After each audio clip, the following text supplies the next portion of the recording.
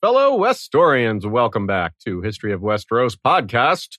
We had a Sunday off, but now we're back. We're here to talk about R'hllor. R'hllor, that hard to say, but fun to burn name. Sean, do you have an appropriately red beverage today, or did you fail to color code? Yeah, I did. I really failed. I should have got Rainbow Machine Naked Drink, but I have the Naked Berry protein drink. That's what I have. And the Pomegranate Blueberry V8. Whoa, V8 getting in there. Yes.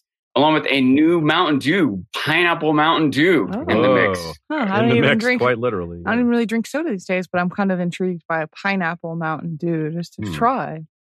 They also have a mango, which I will use next week. But also Mango Dew. Interesting. You know, I was thinking, since R'hllor is such kind of a small, short topic, maybe we'll fit in. I think we'll also do like the Stark family or something. We could sneak that in there, yeah. Yeah, some other small topic. Yeah, we'll also cover War and Peace today. And the entire catalog of Star Wars animated shows. We'll cover all of that, today. As part of our coverage of R'hllor. All 50 seasons of Guiding Light. You know, we'll just pile more on there. There really are over 50 seasons of that show, aren't there? Yeah, it's crazy. Shout out to our good friend Nina. Her latest post on Good Queen Ali with 1L.tumblr.com is a cool idea on what if Aegon IV was trying to make Daemon Blackfyre king of the Stepstones? What was that? What if that was his original plan before just going straight up and calling him heir or giving him the sword Blackfyre? The reason this idea works pretty well for me in particular, as well as just being a good, fun theory on top of that, is that there was a lot of politicking with Tyrosh and with Dorne. Dorne wasn't in the realm at that point still, so it was just before. So there was a lot of the political situation was very different. There's a lot of different movers and shakers in the game at that point. And we know Aegon was trying to undermine his own heir, and appointing his bastard son to King of the Stepstones would be, or maneuvering that, he couldn't just appoint him, would be a good way to take a shot at weakening his heir even more. It is speculation, but I enjoy it. Very good stuff. So check out goodqueenally.tumblr.com and have some fun. We, of course, are always happy to get questions from you all, whether you submit them to our email at westroshistory.gmail.com or whether you join our Discord or Facebook groups. Those are probably the three best places. You can also send questions via Twitter, and anywhere you can find us, we'll probably take a question. And today's trivia, we'll be asking a lot of our own questions, actually, because there's a lot of unanswered things about R'hllor. And even when we can't answer something, we still want to raise the question. It's fun to think about, even things that we have a lot of vagueness around. But we'll start today with our own question, our trivia question, which is on topic today. Several people refer to or think of Thoros jokingly as a pink priest, or just as pink, including the Ghost of High Heart, Arya, and even Thoros himself uses the term pink for himself. The phrase pink priest is used by one other POV character, and it's not in reference to Thoros, who says the phrase pink priest other than those other three characters. I don't know, but it sounds like Sean is muted, but also that Sean needs to perhaps cosplay as Thoros the pink priest. Oh, that'd be pretty good. Yeah. Yeah, you can pull that one off based on his... I know the answer to this question. I'm just proud of myself. Nice. All right. We'll see if anybody else has it at the end of the episode. So R'hllor, to start, R'hllor is a fire god. Not just a fire god, but that's where we'll start. And that's an interesting place to begin, because we've seen a lot of like elemental gods, right? That's how a lot of things start. A lot of these gods, like wind gods and sun gods and water gods and forest gods, a lot of those have kind of faded as humanity advanced and civilization rose and more nations formed and chiefs turned into kings and things like that. The conceptualization of what gods are gets maybe a little more sophisticated. It's not just what we see in nature. But I like to kind of guess, and tell me what you think of this, Sean, that there were probably a lot of other fire gods back in the day, like there are or were in our real world. But sometimes when two religions are similar, one of them kind of swallows up the other one. There's a ton of versions of Christianity. They haven't all been swallowed. You know, a lot of them exist independently, but there have been some that have been swallowed up. Christianity swallowed some other religions too, you know, depending quite how you define swallow. But it definitely makes a lot of sense. The early religions, you know, one significant role, one of the main roles religion plays is to explain the world around us, right? Like one thing it does is like, how should we behave? That's one role religion has, philosophical element. But another one is scientific element, you know, like why did the thunder strike? When is it going to rain? Or the gods must be angry? Yeah, things like that. And so a lot of early religions were based around that. And, you know, I don't know how much of it is just, I don't know if coincidence is right, where maybe it's a natural inevitability as we understand those things better when we start to be able to predict the stars and the weather, which we're way better at now. But even 1,000 years ago, they were better than 10,000 years ago, you know. And so we started to have gods be centered more around philosophy, and monotheistic gods started to outweigh pantheons of gods. You know, those were things that tended to happen in a lot of cultures in a lot of areas. So, it kind of makes sense. So you can see the reasons for that. And with R'hllor, though, I guess something worked a little better. It just maybe it succeeded because it was successful at subsuming other fire gods. It's kind of fitting, right? Fire gods. You see a lot of times that is like a hungry god or greedy thing, because fire just keeps going. It never burns out until it runs out of stuff to burn. It doesn't just pause and say, hey, you know, I've had enough. So R'hllor has many titles and nicknames. The Lord of Light, the Red God. But R'hllor is also the god of shadow. That's where there's a pretty substantial difference in this characterization. Just fire, we've seen lots of examples of that in the real world, other fantasy stories, other places, even sci-fi, I'm sure. But fire and shadow combined is a little different. That's a little more ominous, isn't it? Even though Melisandre says it's a good thing. But she says this even as she's pointing out that R'hllor likes pretty things to be sacrificed. You know, it's like we like to burn pretty things and nice things. The better, the nicer the thing, the more pleasing it is to R'hllor. That sounds like hungry, you know, greedy, give me all that. But somehow Melisandre makes that sound good. It doesn't really work on me, though. I don't know about you. She doesn't really make it sound good to me. She does make the others sound dangerous, though. Of course, she doesn't need help with that. I mean, they're kind of dangerous on their own. I can't help sometimes but be a little cynical about religion. So I'll try to keep that in check. But a lot of religion, a lot of their beliefs, whether they were sinister in the first place or not, the way they play out is it's almost like evolution. If there's something in your religion that causes people to believe in it more strongly or incorporates more people, then the religion is more likely to survive, right? Mm-hmm. And so if your religion demands some sort of sacrifice, once you make that sacrifice, you're a little more committed. You know what I mean? You're a little less likely to opt out after you've made some big sacrifice. So a religion requiring some big sacrifice, especially if you can get someone when they're more naive or young or whatever, you're more likely to have them for life, you know? Yeah. So I could see that element, R'hllor, you know, demanding something more pretty. It's a test of loyalty, and it creates a greater commitment in the long run. So yeah, that's a really good way to say it. Now, R'hllor does play a huge role in the story.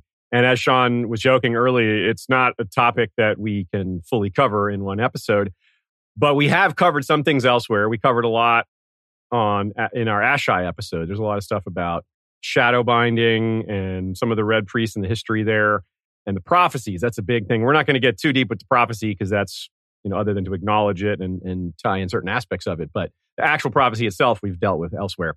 But this is just a quick list of some of the things that we're going to talk about today. Red priests and red temples, a variety of fire and shadow magics, visions, resurrection glamours, shadow babies. Not like a deep dive on what those are, but comparing them to the thematic opposition. Because one of the main focuses today is comparing R'hllor, comparing fire themes to the ice themes of winter that are coming to a head in the next book and are starting to come to a head at the end of Dance with Dragons.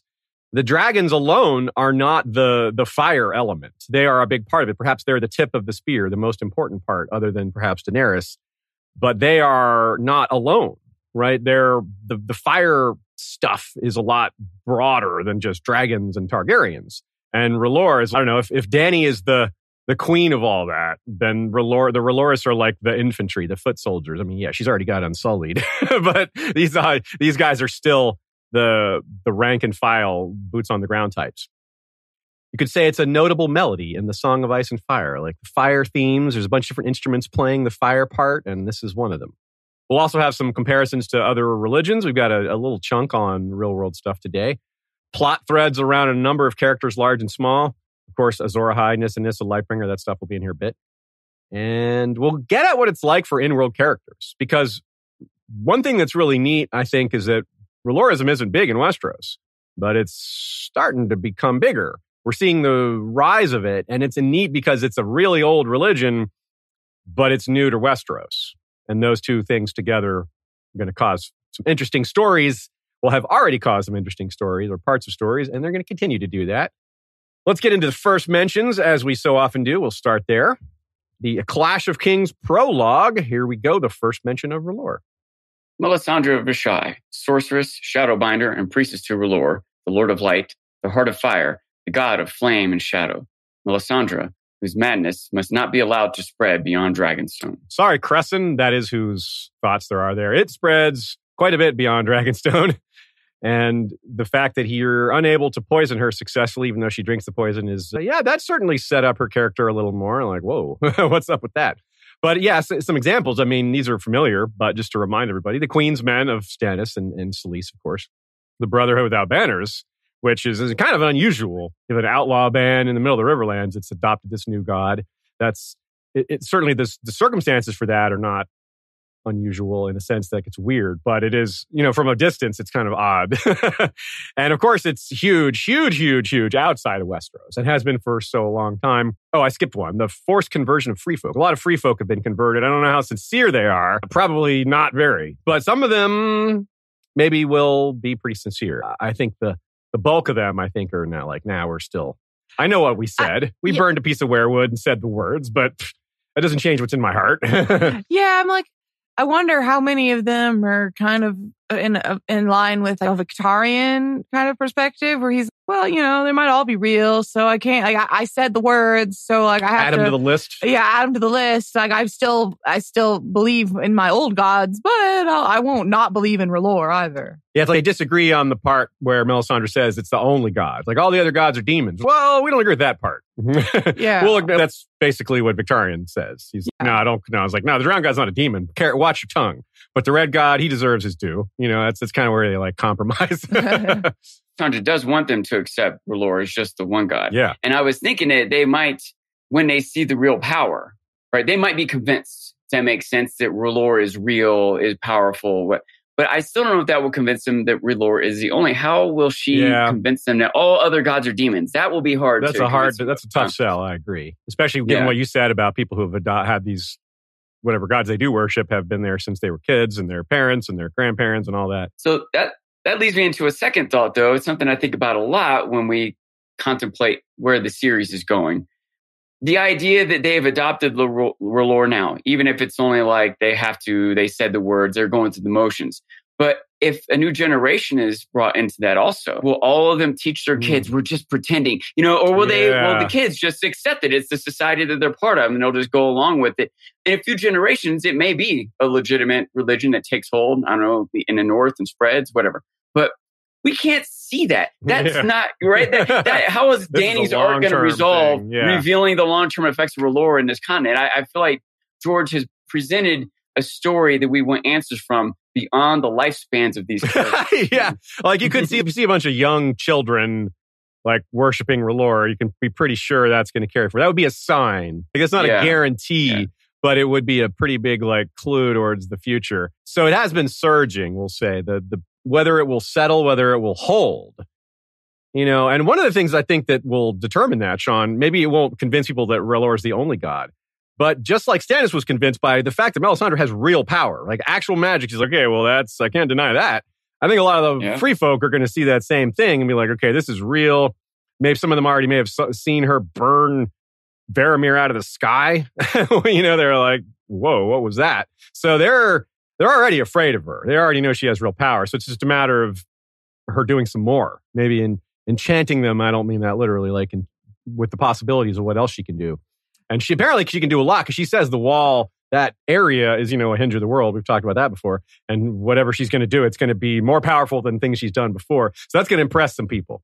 Well, one thing that will be important, I think, is that the power she demonstrates be beneficial to them. Yeah. Otherwise, that's true. R'hllor's a demon and our God is real. Yeah, it has to bring them benefit. You're right. I was going to say, I think you brought up one of the counterpoints for all that is that, they see things like Varamir, they see skin changers, so they have proof of the old gods' power. They have proof, all of them, that their gods have power as well, which is the reason why they wouldn't just discount it, even if they see R'hllor's power. Yeah.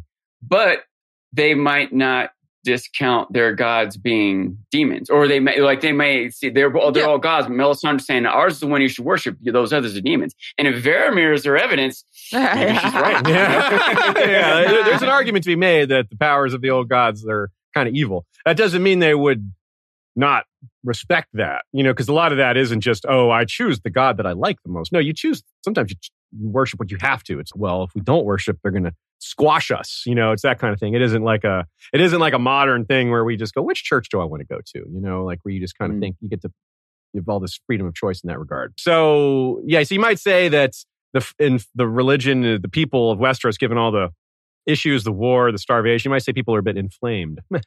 So that would bring them perhaps to something new. And of course, with all this winter overrunning everything and the cold and all that, you can see why fire would be yes, we need some more of that. That's very helpful. And you can see why that might be the reason some people survive, is because they have sufficient warmth. And Melisandre says, yes, thank R'hllor for all this warmth. Thank him for the light, the darkness that's coming when the light comes after it all. That's who you're going to have to think of it. Think for it all.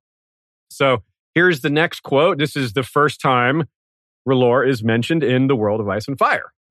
It is also written that there are annals in Asshai of such a darkness, and of a hero who fought against it with a red sword. His deeds are said to have been performed before the rise of Valyria, in the earliest age when Old Gis was first forming its empire. This legend has spread west from Asshai, and the followers of R'hllor claim that this hero was named Azor Ahai, and prophecy his return. So you've definitely heard that quote before, but it is the first mention of R'hllor. And we've talked plenty about that prophecy, but we almost always, when we do it, we're looking forward, as in who might be Azor Ahai. We're checking off the boxes, see who qualifies. And we do that with the historical Azor Ahais, the queens in the past, even though we don't know who those figures are. We have names for them. We don't know much about them. So we compare the two. We compare the ancient figures to the current figures, but there's a lot in between all that, right? It's not just about Azor Ahai, obviously, but it is about how these Red Priests behave towards that legend as well, and how the rank and file behave towards that. But I also would guess that y'all didn't realize that was the first time R'hllor was named in that quote, even though it's very familiar. Now, R'hllor and R'lyeh, you wonder maybe if George R. R. Martin was inspired by the resting place of Cthulhu. Yeah, it'd be funny. We got a question in the chat just about that just now. It was on people's mind. Yeah, they asked, has there ever been a connection between R'hllor and its priests and the island of R'lyeh and Cthulhu as the great priest? From Joshua Sosa, to which other people have replied saying, considering we have a connection between Drowned God and Ironborn and stuff like that, there might be a greater connection to water than fire. Yeah. And if you don't know what the word R'lyeh looks like, it's R''Lyeh, whereas R'hllor is R''HLLOR. So it's the R' is very notable there. And obviously, we've pointed out George's connection to Lovecraft plenty of times. So it's. I don't know that this is definitely the reason. I don't know. It certainly looks similar. George's connection to Lovecraft is strong, but I don't know for sure that this is the inspiration. Just so you know, my mind assumed that it might have been Red Lore. And you might have just kind of mashed those words and changed the spelling to give it some distinctness. But a lot of the words George uses, all the words humans use, have fairly obvious, apparent, Westeros. Yeah. So it's not a stretch where those words came from. That's true. Now, here's the thing, though. The first mention of R'hllor is tricky because, as we mentioned, there's multiple names for R'hllor. Lord of Light is used exclusively in A Game of Thrones. So my guess is George hadn't decided to call the Lord of Light R'hllor yet, because that name does not appear in Book 1 at all. But twist, George has used the name R'hllor since before he ever wrote A Song of Ice and Fire. So he had definitely come up with the name. He just hadn't applied it to A Song of Ice and Fire yet. You know we love the deep cuts here at History of Westeros podcast, and this absolutely qualifies. This quote is George R. R. Martin himself that we're about to read from Dream Songs, Volume 1, Chapter 4, a.k.a. The Heirs of Turtle Castle, where he speaks of his early interest in a fanzine called Cortana. Cortana was big on prose rather than comics. Now, George loves comics, but he can't draw, so he was more drawn to Cortana and submitted a story to it for publication in what seems to have been 1967. Here it is. Dark Gods of Corubin, I called it. And yes, my version of Mordor sounds like a brand of coffee. My heroes were the usual pair of mismatched adventurers, the melancholy exile, R'hllor of Raug, and his boisterous, swaggering companion, Argilac the Arrogant. Yeah, so the real first mention of R'hllor was in Dark Gods of Corubin. Argilac dies in this story because of his arrogance. So George was killing off characters even when he was like writing in college. But R'hllor escapes to tell the tale and live another day. George goes on to point out that though his submission was accepted, it was the last issue of Cortana. Cortana didn't put out another issue after that. So dang it. Is the real first A Song of Ice and Fire character to ever die Argilac the Arrogant? Could be, yeah. First named character. So George did start another R'hllor story, only to abandon it because his college roommates found it. He was just sitting there on his table and they started reading it out loud and he was kind of chagrined. What's funny is he wrote it in purple. Like he had a purple pen, he wrote it in purple. And here in our document, whenever Shay is going to read a quote, she marks it in purple and she didn't know about that. So it's also purple in our document. And here's the description.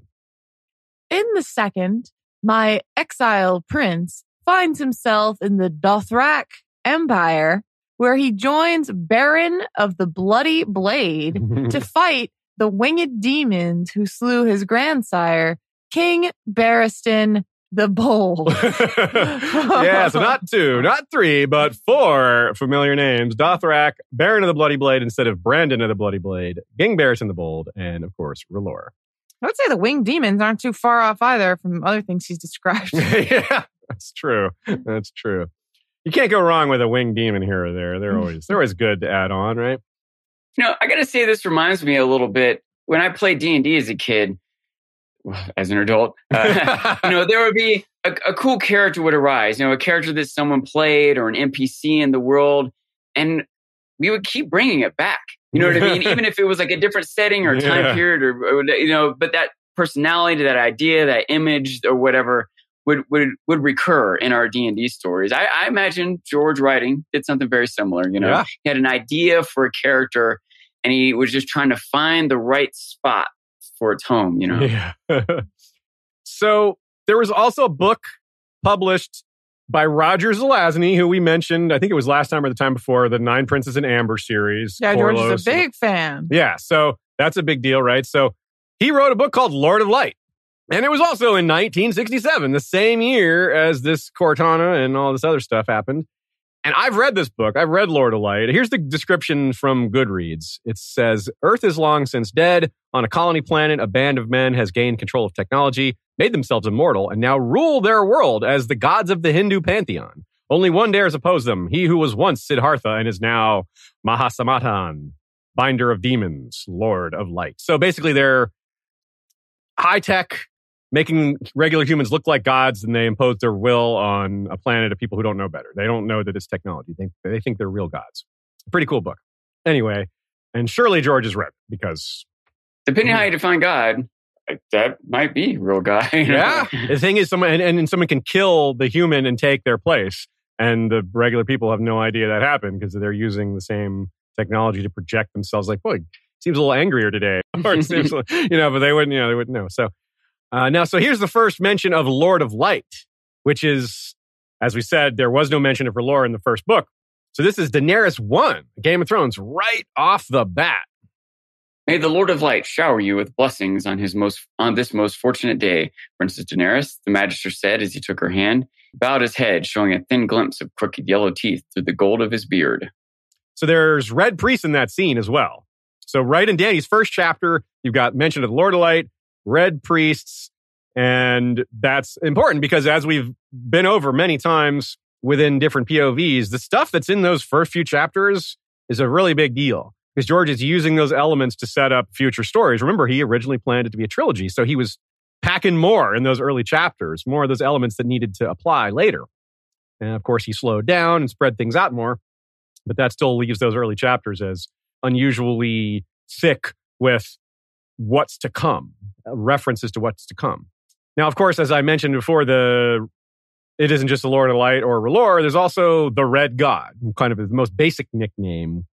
Now, that name doesn't throw us off too much. There isn't like an earlier mention of Red God. I mean, Daenerys won a Game of Thrones. You can't really get much earlier than that in the book, right? Just for fun, also, the fiery heart of R'hllor sigil is all over the Southwest U.S. as a Catholic symbol. It doesn't have the stag in it, but it's the fire, just a heart with flame all around. And there's a lot of different versions of that. When I was in Santa Fe, I saw them, like every gift shop had these things. I bought one and gave it to Radio Westeros.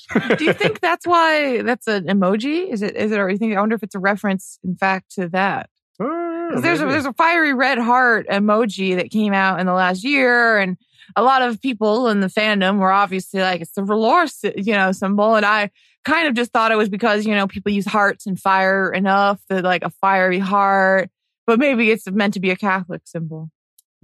Yeah, it could be.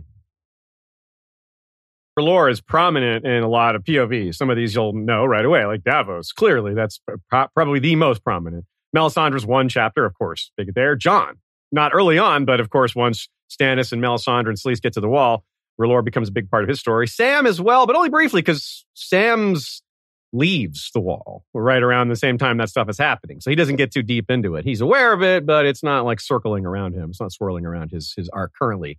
Arya, it was showing up for her, and now it's coming back because she was around Jaqen right away, who mentioned the Red God to her. She saved him from the burning cart, which he claims, okay, you have to pay 3 lives to the Red God for that. The burning cart? That's not far from the burning heart. True. And then, of course, she spends time with the Brother Without Banners, who have adopted R'hllor. Once she flees to Braavos, she gets away from it, but there is a Red Temple in Braavos. It does come up, so that'll come back for us as well. Same thing with Tyrion. Early on, he's barely even heard of R'hllor. It doesn't come up. Red God, nothing, doesn't matter. But then in A Dance with Dragons, once he goes to Essos, boom, just everywhere. Constant. He goes to Volantis, sees the huge Red Temple. It blows his mind. He sees Benerro preaching. Yeah, he gets a fire hose of R'hllor stuff. Or a fire hose of... What is fire hose? Okay, that works. Yeah. it's the water hose. I was trying to do the reverse of water. It's like, no, it's fire. Yeah. Victarion, of course, has plenty of Red God stuff later once he scoops Moqorro out of the sea. Asha as well, because she's with Stannis now, and likewise Theon, because he's also with Stannis, starting in The Winds of Winter. So there's quite a lot you can see, and most of these are recent additions to that, and they've come in strong. So like a good half the POVs now have a major presence of R'hllor. You'll notice I didn't mention Daenerys, even though the Lord of Light was the first mention, that one mention of Lord of Light was the first mention of it in the entire series. It hasn't happened again once. Not once. Never again does Lord of Light or R'hllor appear in Dany's chapters. Not once. She thinks of Red Priests one time.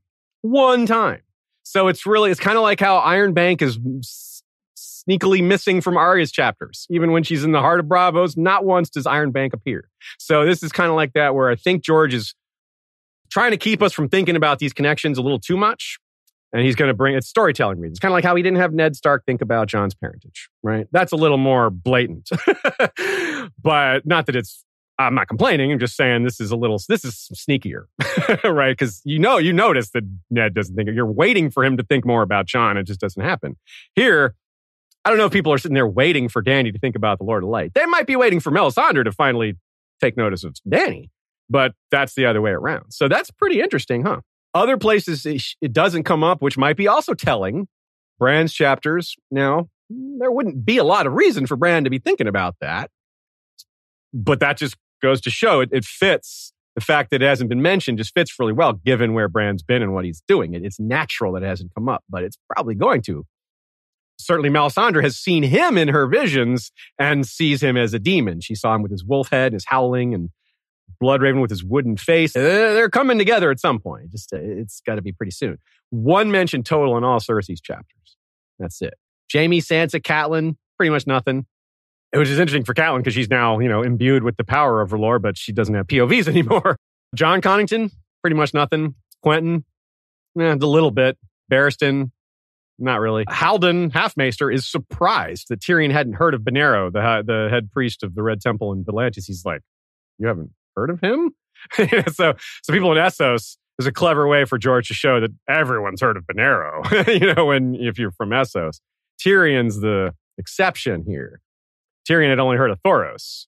And Thoros was sent to Westeros as an attempt to get R'hlorism working in Westeros. They had tried before, it didn't work. At first, it was like, hey, Aerys, that guy likes fire. Maybe we can bring him on. Didn't work. Well, for whatever reason. Thoros did get along really well with Robert, though. Not because of the fire stuff, because they were drinking buddies. It still didn't work, though. It still didn't bring... Robert didn't give a crap about the Red God, as far as we know. I don't think he gave a crap about religion, to be fair. Not you're something right, about the Red God, per se. But True that, yeah. The Red God has been in ports for some time. Like Old Town, probably Gull Town isn't explicitly mentioned. King's Landing, there's probably something there. It isn't listed. There isn't some, central list of all the places that there's a Red Temple. But they still, they haven't moved inland. There aren't like Red Temples in the center of the Reach that we know of. They're all pretty much just for sailors, people who want a place to worship their familiar gods. But to people who are living in Westeros, that's not really a thing. What's allowing R'hllor to catch on now? Because it is catching on now. I think it's the same reason that it caught on with Stan. It's the real power. They're like, well, we can't deny that's real. It's resurrecting people and you're not cold. Melisandre's just standing there and she's warm and she's not wearing any robes. They're like, this is real power. It's just blatant and obvious and recurring, and they can't just ignore that. Yeah, not gonna lie, if I was living in the North and I saw someone who just wasn't cold, that would be really appealing to me. Yeah, I would be like, what do I have to do to not be cold right now? Yeah. I don't want to take away from that point because, it is something I have been thinking about because it does seem like we've gotten this, at least a perspective. Our perspective can clearly be skewed, as you just pointed out, right? Yeah. But given that, it does seem like there is a rise in popularity, power, whatever of R'hllor.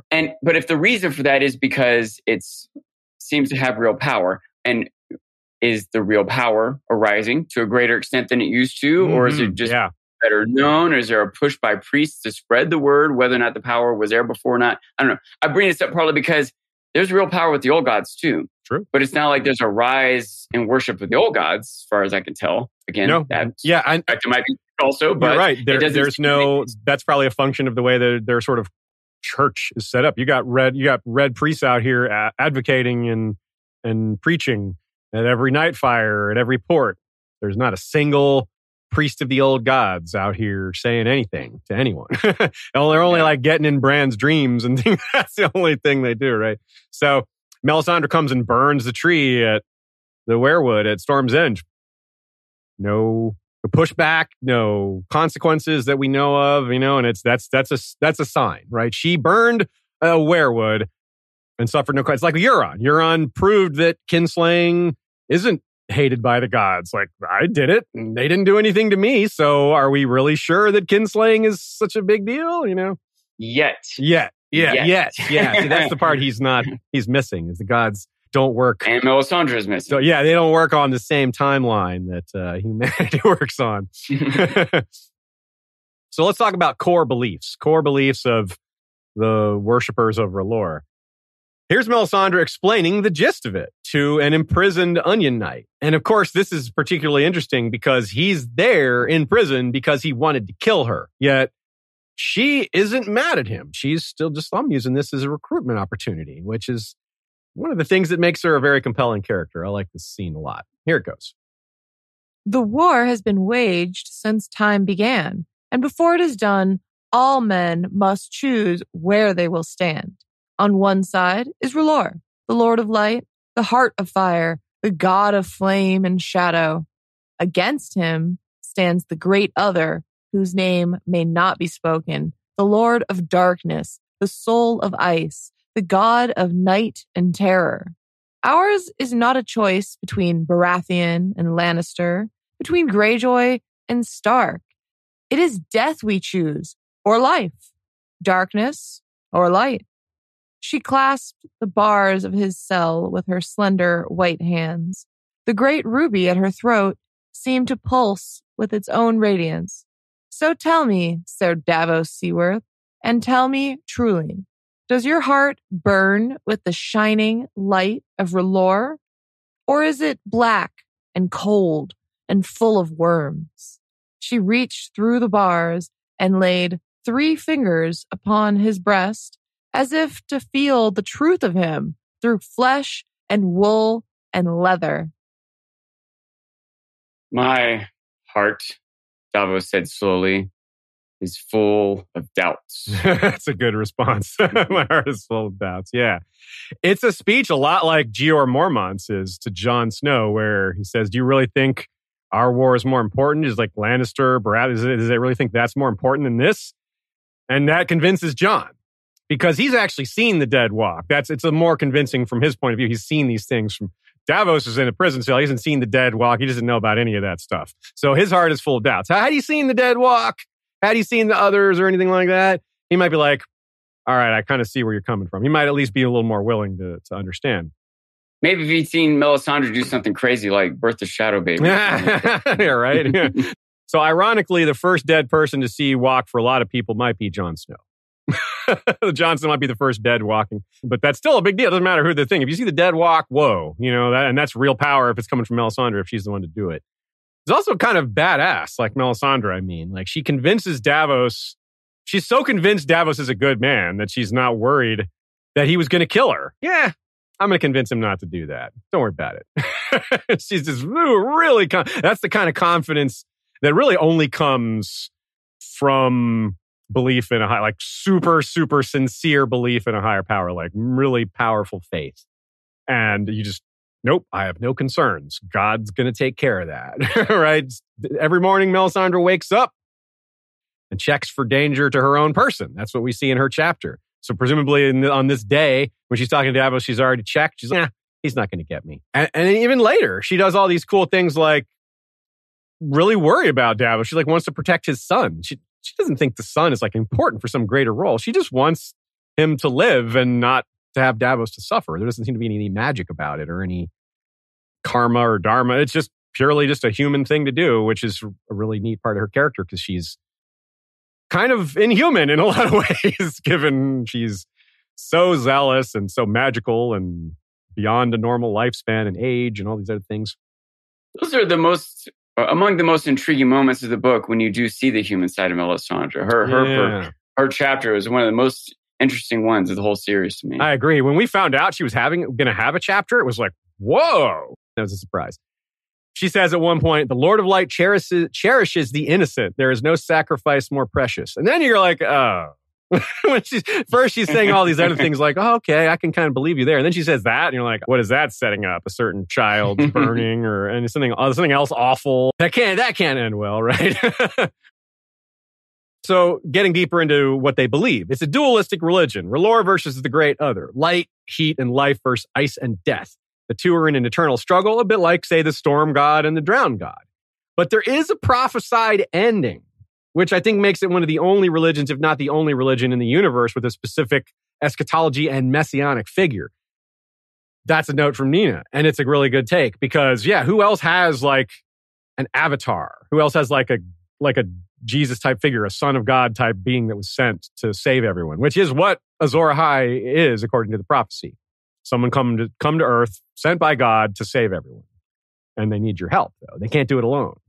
Same with, that is basically a messianic figure, right? But there aren't any other versions of that in Planetos that we're aware of. They may exist, we just don't know them.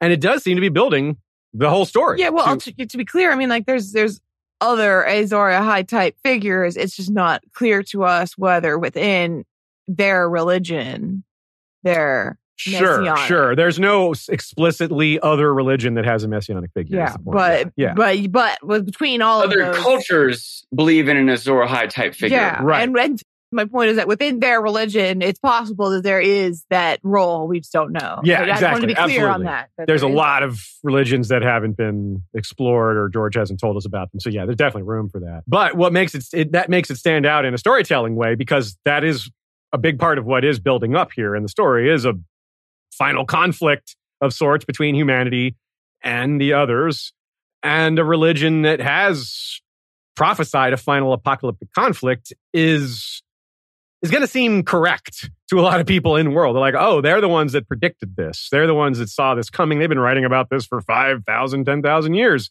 We should be on board. It's all coming true. All the things they've been saying. That would bring a lot of people into the fold. Making a prediction and having it come true, that's going to sell people. I mean, that works. Like, that's proof of concept. That's pretty interesting. And as is the case with a lot of singular evil gods or villains, his name is not to be spoken. He's the great other. It's a nickname. You find this as a recurring thing in the real world and in, fictional stories, Wheel of Time, Harry Potter, he who should not be named. There's that concept reoccurs. It makes me like Euron more. I mean, I don't like the Greyjoys or the Ironborn in general, but I like that part of Euron is I'll do it. I'll kill him. I don't believe I'll say the nonsense. name. Yeah. Watch. I'll show you. Yeah. What's his real name? What name can't I say? Let me say that. Whisper in my ear. I'll say it. Yeah. I'll yell it. Night fires are a big feature of their worship, since they believe that every day is a gift, that you have to worship and pray all through the night to make sure R'hllor brings the day again. And for that reason, a lot of Red priests are nocturnal. They sleep during the day and stay up at night and tend the fires at night, which is kind of like, that's a pretty good gig, actually. But an extremely critical point for R'hllorism that you must grasp to understand its appeal and function within the story is that it is a religion of the masses. It's antithetical to the nobility in many ways. Hey, you might say a lot of religions are religions of the masses, if not most, especially in real life. But this is going even farther than that. It's even more like that than others. Aegon the Conqueror took on the Seven as his religion in order to facilitate his rule of the Seven Kingdoms. He wanted to adopt the same religion as the people he was ruling. We don't see that in Essos that we know of. The rulers of Braavos and Volantis and Pentos aren't worshippers of R'hllor that we know of. At least it's not their only religion that they follow, which R'hllor demands to be the only god. So if they're paying lip service to multiple gods, and they're kind of doing like the Wildlings or the others are doing their own version, but they're like, yeah, Victarian's version, where, yeah, no, our other gods aren't demons. We don't agree with you on that part. But yes, R'hllor is one of them. We'll add him to our pantheon. That's as far as they're willing to go.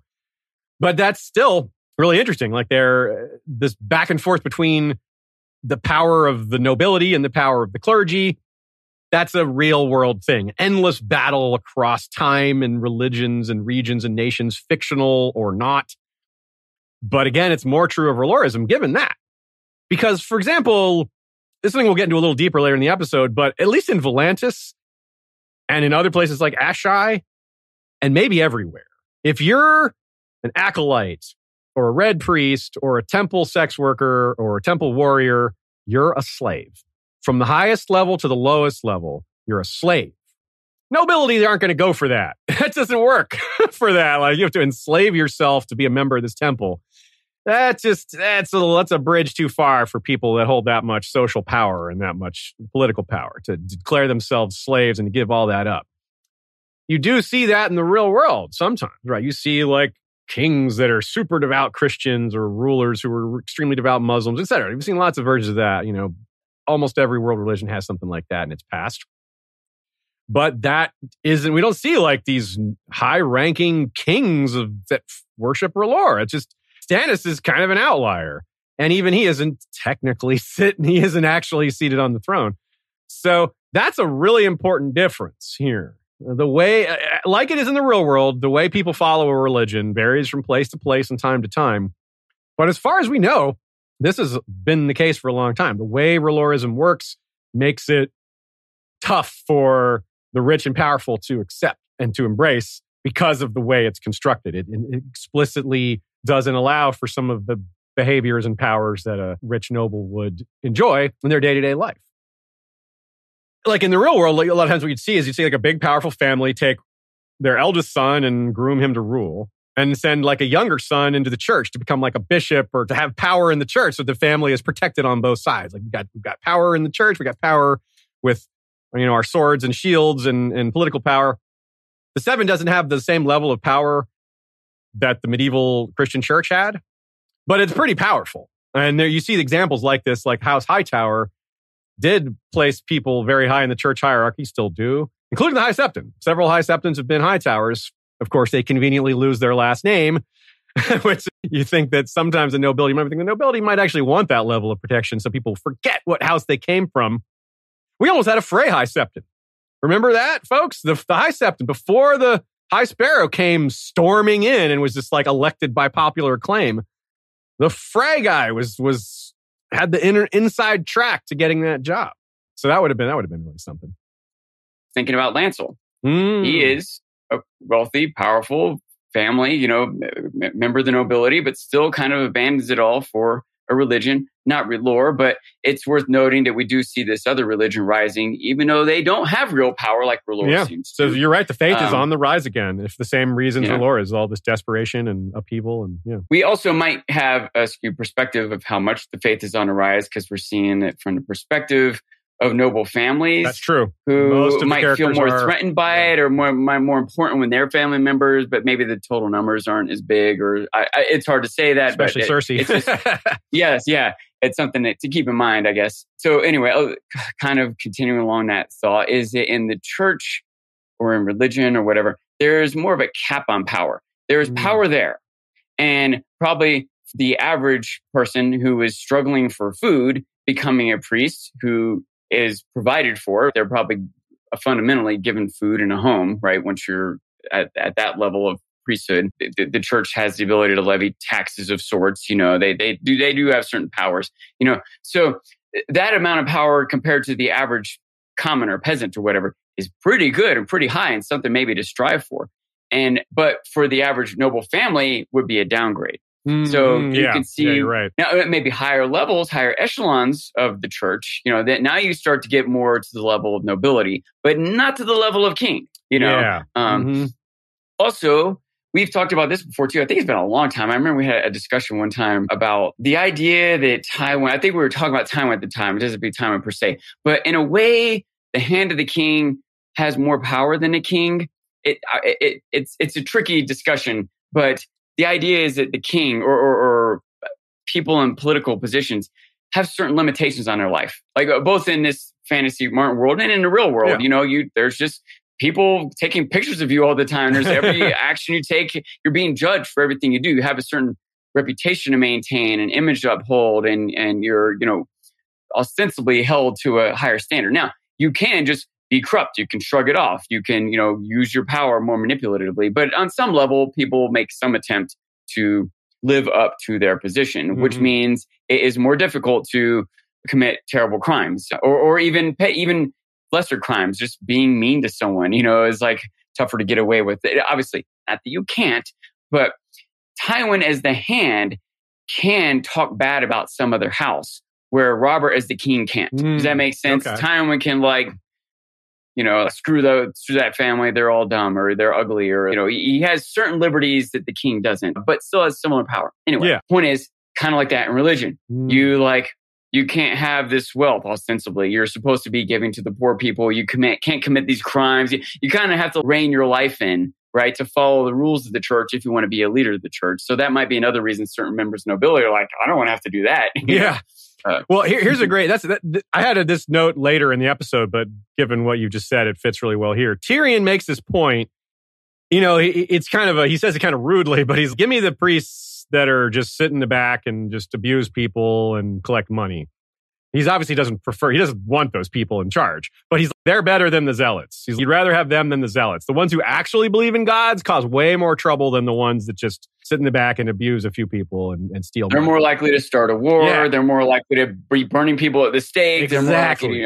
And so he says that. And maybe. And R'hllorism, that's the problem with R'hlorism. It's specifically designed for that. The priests are you don't rise high in the Red Temple with that. Maybe you do in some places. Maybe you do in Braavos because they can't be as hardcore because of the way slavery laws work. But in Volantis, for sure, there's no church hierarchy that is soft and not really a believer. It's too hardcore. These are devout. These are heavy believers, heavy worshipers, hardcore, like barefoot, burning themselves. All the they are not the in it for the political power types, and that is something that's really important to note about this religion, at least in its current state. Generally, what you said is true, but it doesn't mean there can't be corruption. It doesn't mean there can't be someone who is ambitious and manipulative who realizes, I'll play this game of R'hllor to get into this position. Mm-hmm. Sure, I'll call myself a slave, but I'm going to make sure I have a full belly at night. I'm going to make sure that my priest, my home, my circle gets the greater benefit. This is a thought I had for later on too, but I think the idea of everyone is a slave, a lot of the thoughts about R'hllor remind me of the Animal Farm. We're all equal, but some are more equal than others.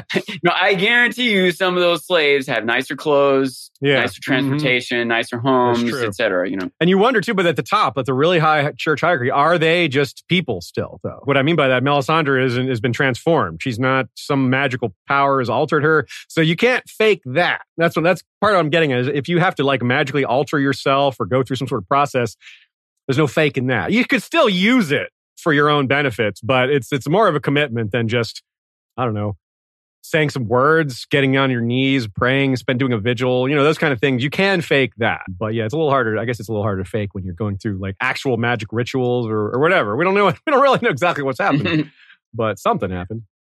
One other thing I try to keep in mind for discussing this world, and the comment by Tyrion is a really good point of it, is that a lot of our judgments are based on our world and our experiences, our morality, our society. But what if in our world there was this real magical power? It changes things, even without, arguably, obviously this is a discussion of history, but whether or not there's really God, whether he has real power, whether the miracles of Jesus and other religions too, but we don't seem to be able to clearly observe them or prove them in modern times, at least, but they really are true in this world. Yeah. So if in modern times, if God came out of the sky, if God parted the clouds and floated down to the White House and said, you all need to vote for Biden or whatever it is, you would have, some people still might not accept it or believe it, or they're willing to go to hell, but there would just be a shift in how we evaluate things. Yeah. At a minimum, there would be a huge shift in how the world evaluates things. So in this world, when there really is this power of R'hllor and dragons and on, I can see why maybe Stannis does burn people alive. You know what I mean? It's better than the alternative. To judge him. Yeah. Right. It's easy to judge him when you don't understand or believe in this real definitive power that he is faced with. And Tyrion kind of reflects that there. He's like, give me the priests that just sit in the back and, they're corrupt. They're not good people, but they're not going to be radical and start wars. Yeah. Right. But maybe if there's freaking zombies coming, we need to start a war, right? Yes. Maybe R'hllor, even if that's seems what bad. Melisandre's saying. Yeah.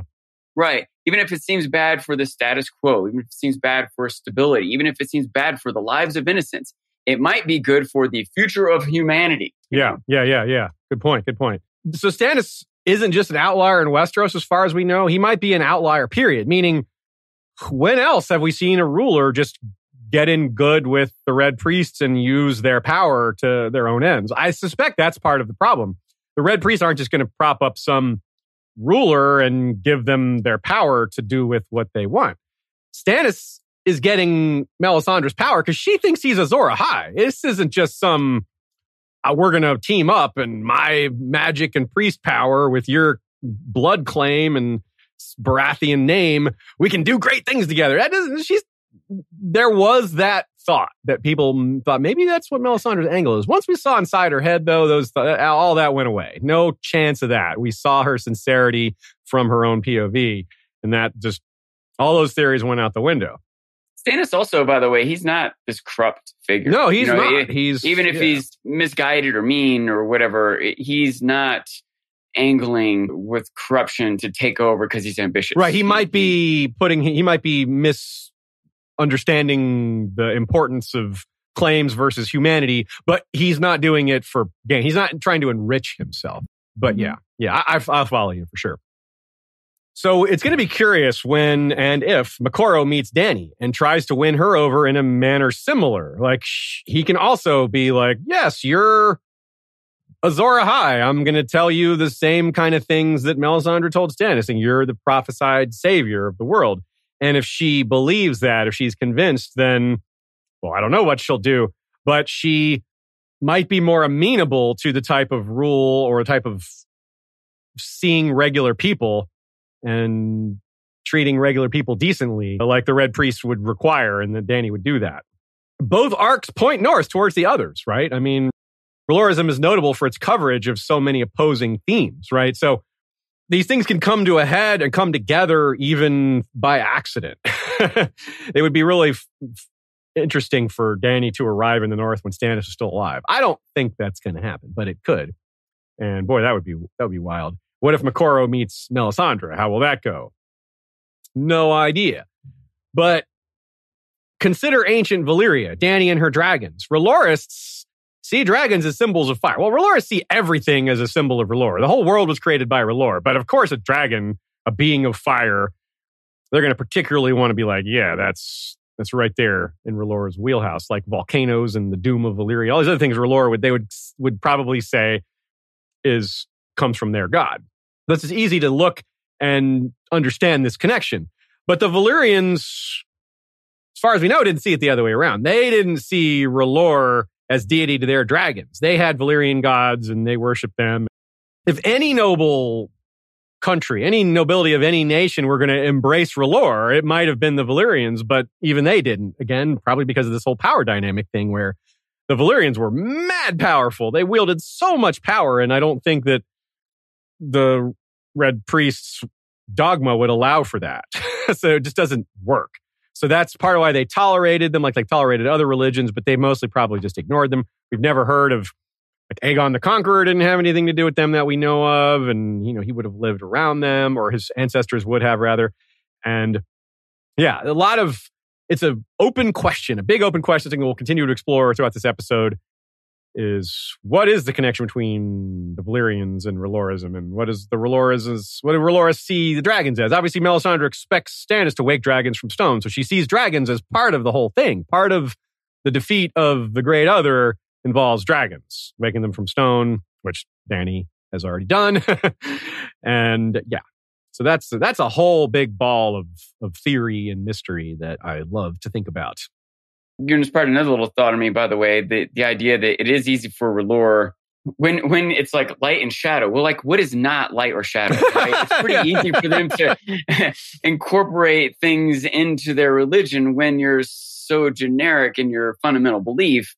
I started wondering how they would incorporate other gods or demons into their belief. Like the drowned god, I think, would be in the shadows underwater. There's no light getting to it, so that's a demon. Yeah. I mean, that's too big of a tangent, but I wonder if you could go through and think of the different gods and how R'hllor would interpret them. Yeah. The answer being almost all of them demons, right? I bet that's what, like, Red Priests or young Red Acolytes, whatever they're called, they sit around, they debate, like when they're in their little version of seminary, and they're like, debate the nature of shadow. Is a shadow as well? If it's total darkness, is that just one giant shadow? Or is that, like when the moon puts its shadow and it covers the entire earth or the sun, that's a shadow. That's a giant freaking shadow. If the entire world is cast in darkness, I don't know. There's degrees of shadow too. Like, just a shadow doesn't make something become completely black and covered. Yeah. Unless there's a complete loss of light. So something is partly in a shadow, or anyway. Yeah. That's neat. So let's talk. I'm not joining R'hllor. I'm not debating this. Yeah, we're not in R'hllor's seminary school. It's RSS. Oh my God, R'hllor controls all podcasts. It's a terrifying discovery.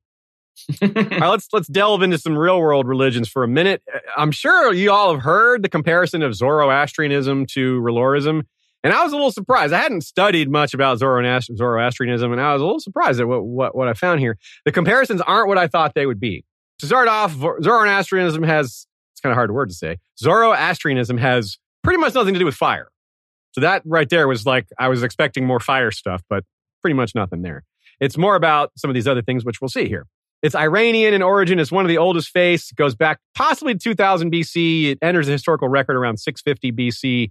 So there's a lot of historical fog in that region there. The god of Zoroastrianism is called Ahura Mazda, Lord of Wisdom, Lord of Things. It predicts that good will triumph over evil, as in R'hllor will eventually defeat the Great Other. It does predict a final conflict and a victory for good. When this occurs, all souls that have died throughout all history will rejoin Ahura Mazda and live forever, which is really similar to what Benerro says. This is Haldon reporting on what he's heard. And here's the quote. Benerro had sent forth the word from Volantis. Her coming is the fulfillment of an ancient prophecy. From smoke and salt was she born to make the world anew. She is Azor Ahai returned, and her triumph over darkness will bring a summer that will never end. Death itself will bend its knee, and all those who die fighting her cause shall be reborn. So yeah, you go. Rejoining the souls death itself will bend its knee, live forever. Souls joining Ahura Mazda, so that's pretty similar. The ultimate purpose of Zoroastrianism is to bring happiness to the world, to help with that battle. So if you're a follower of Zoroaster, your job is to bring happiness to the world because happiness helps fight that end battle. Kind of cool, actually.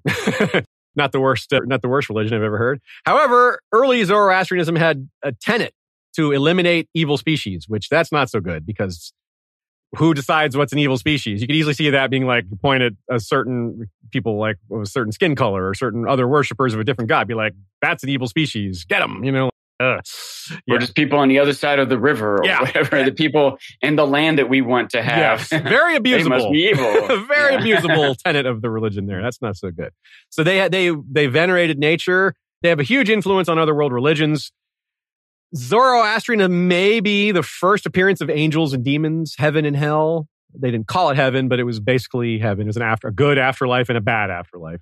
Hell, same thing. They believed in judgment after death and in free will. So there wasn't destiny, which is a pretty important religious concept, whether you have free will or destiny. Zoroaster is also known as Zarathustra. You've maybe heard the book Thus Spoke Zarathustra, which is also hard to say. He was the prophet that founded it. He claims Ahura Mazda was omniscient, but not omnipotent, which is why Ahura Mazda needs help fighting evil, and thus acts through agents called Ahuras. So if you're the higher being in this religion, you are an Ahura, kind of like an angel. And this fits really well with our Azor Ahai headcanon. There are multiple Azor Ahais because there's lots of Ahuras. There's multiple Ahuras, and these are the top agents of fighting evil. Including Star Trek. Yeah, Ahura, yes, also. Yes, Ahura also fought Star, yeah. And Sean, you looked into this concept called Asha a little bit, didn't you? Yeah, I didn't know that much about Zoroastrianism. The vague ideas in my head were that it seemed to have heavily influenced the Abrahamic religions. Yeah, This shifting of, the Greek gods with this, lightning in the ocean and everything else, rather than there's one God. And there is a parallel evil, a Satan. All these things you just said. Yeah, almost everything you said, if you had just been talking about like Judaism, a lot of that would have fit. You know what I mean? Yeah, you change the names. But this yeah. It's both a concept and a character in Zoroastrianism called Asha.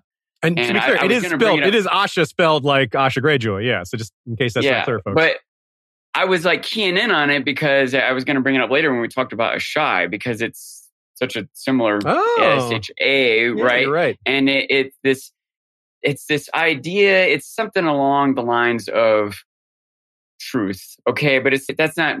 If you kind of think about, I don't know, putting a puzzle together, like there's only one way for these pieces to fit into these pieces, so that's like truthful, but it's also correct. It like works, right? You see those in the same kind of realm. Yeah. I think that maybe even should argue that like justice and truth are correct, that they should be part of the universe as much as gravity or an inertia or something like. Anyway, I think that's I know I'm not doing the best job explaining it, but that's kind of the concept of Asha. Right on. But also, it's a figure, and that figure is very associated with light and fire. Light brings out the truth, reveals the truth. Fire creates light. Anyway, I could go on and on, or you could read a Wikipedia article and learn more than I can explain right now. We've inspired some people to check it out. Yeah.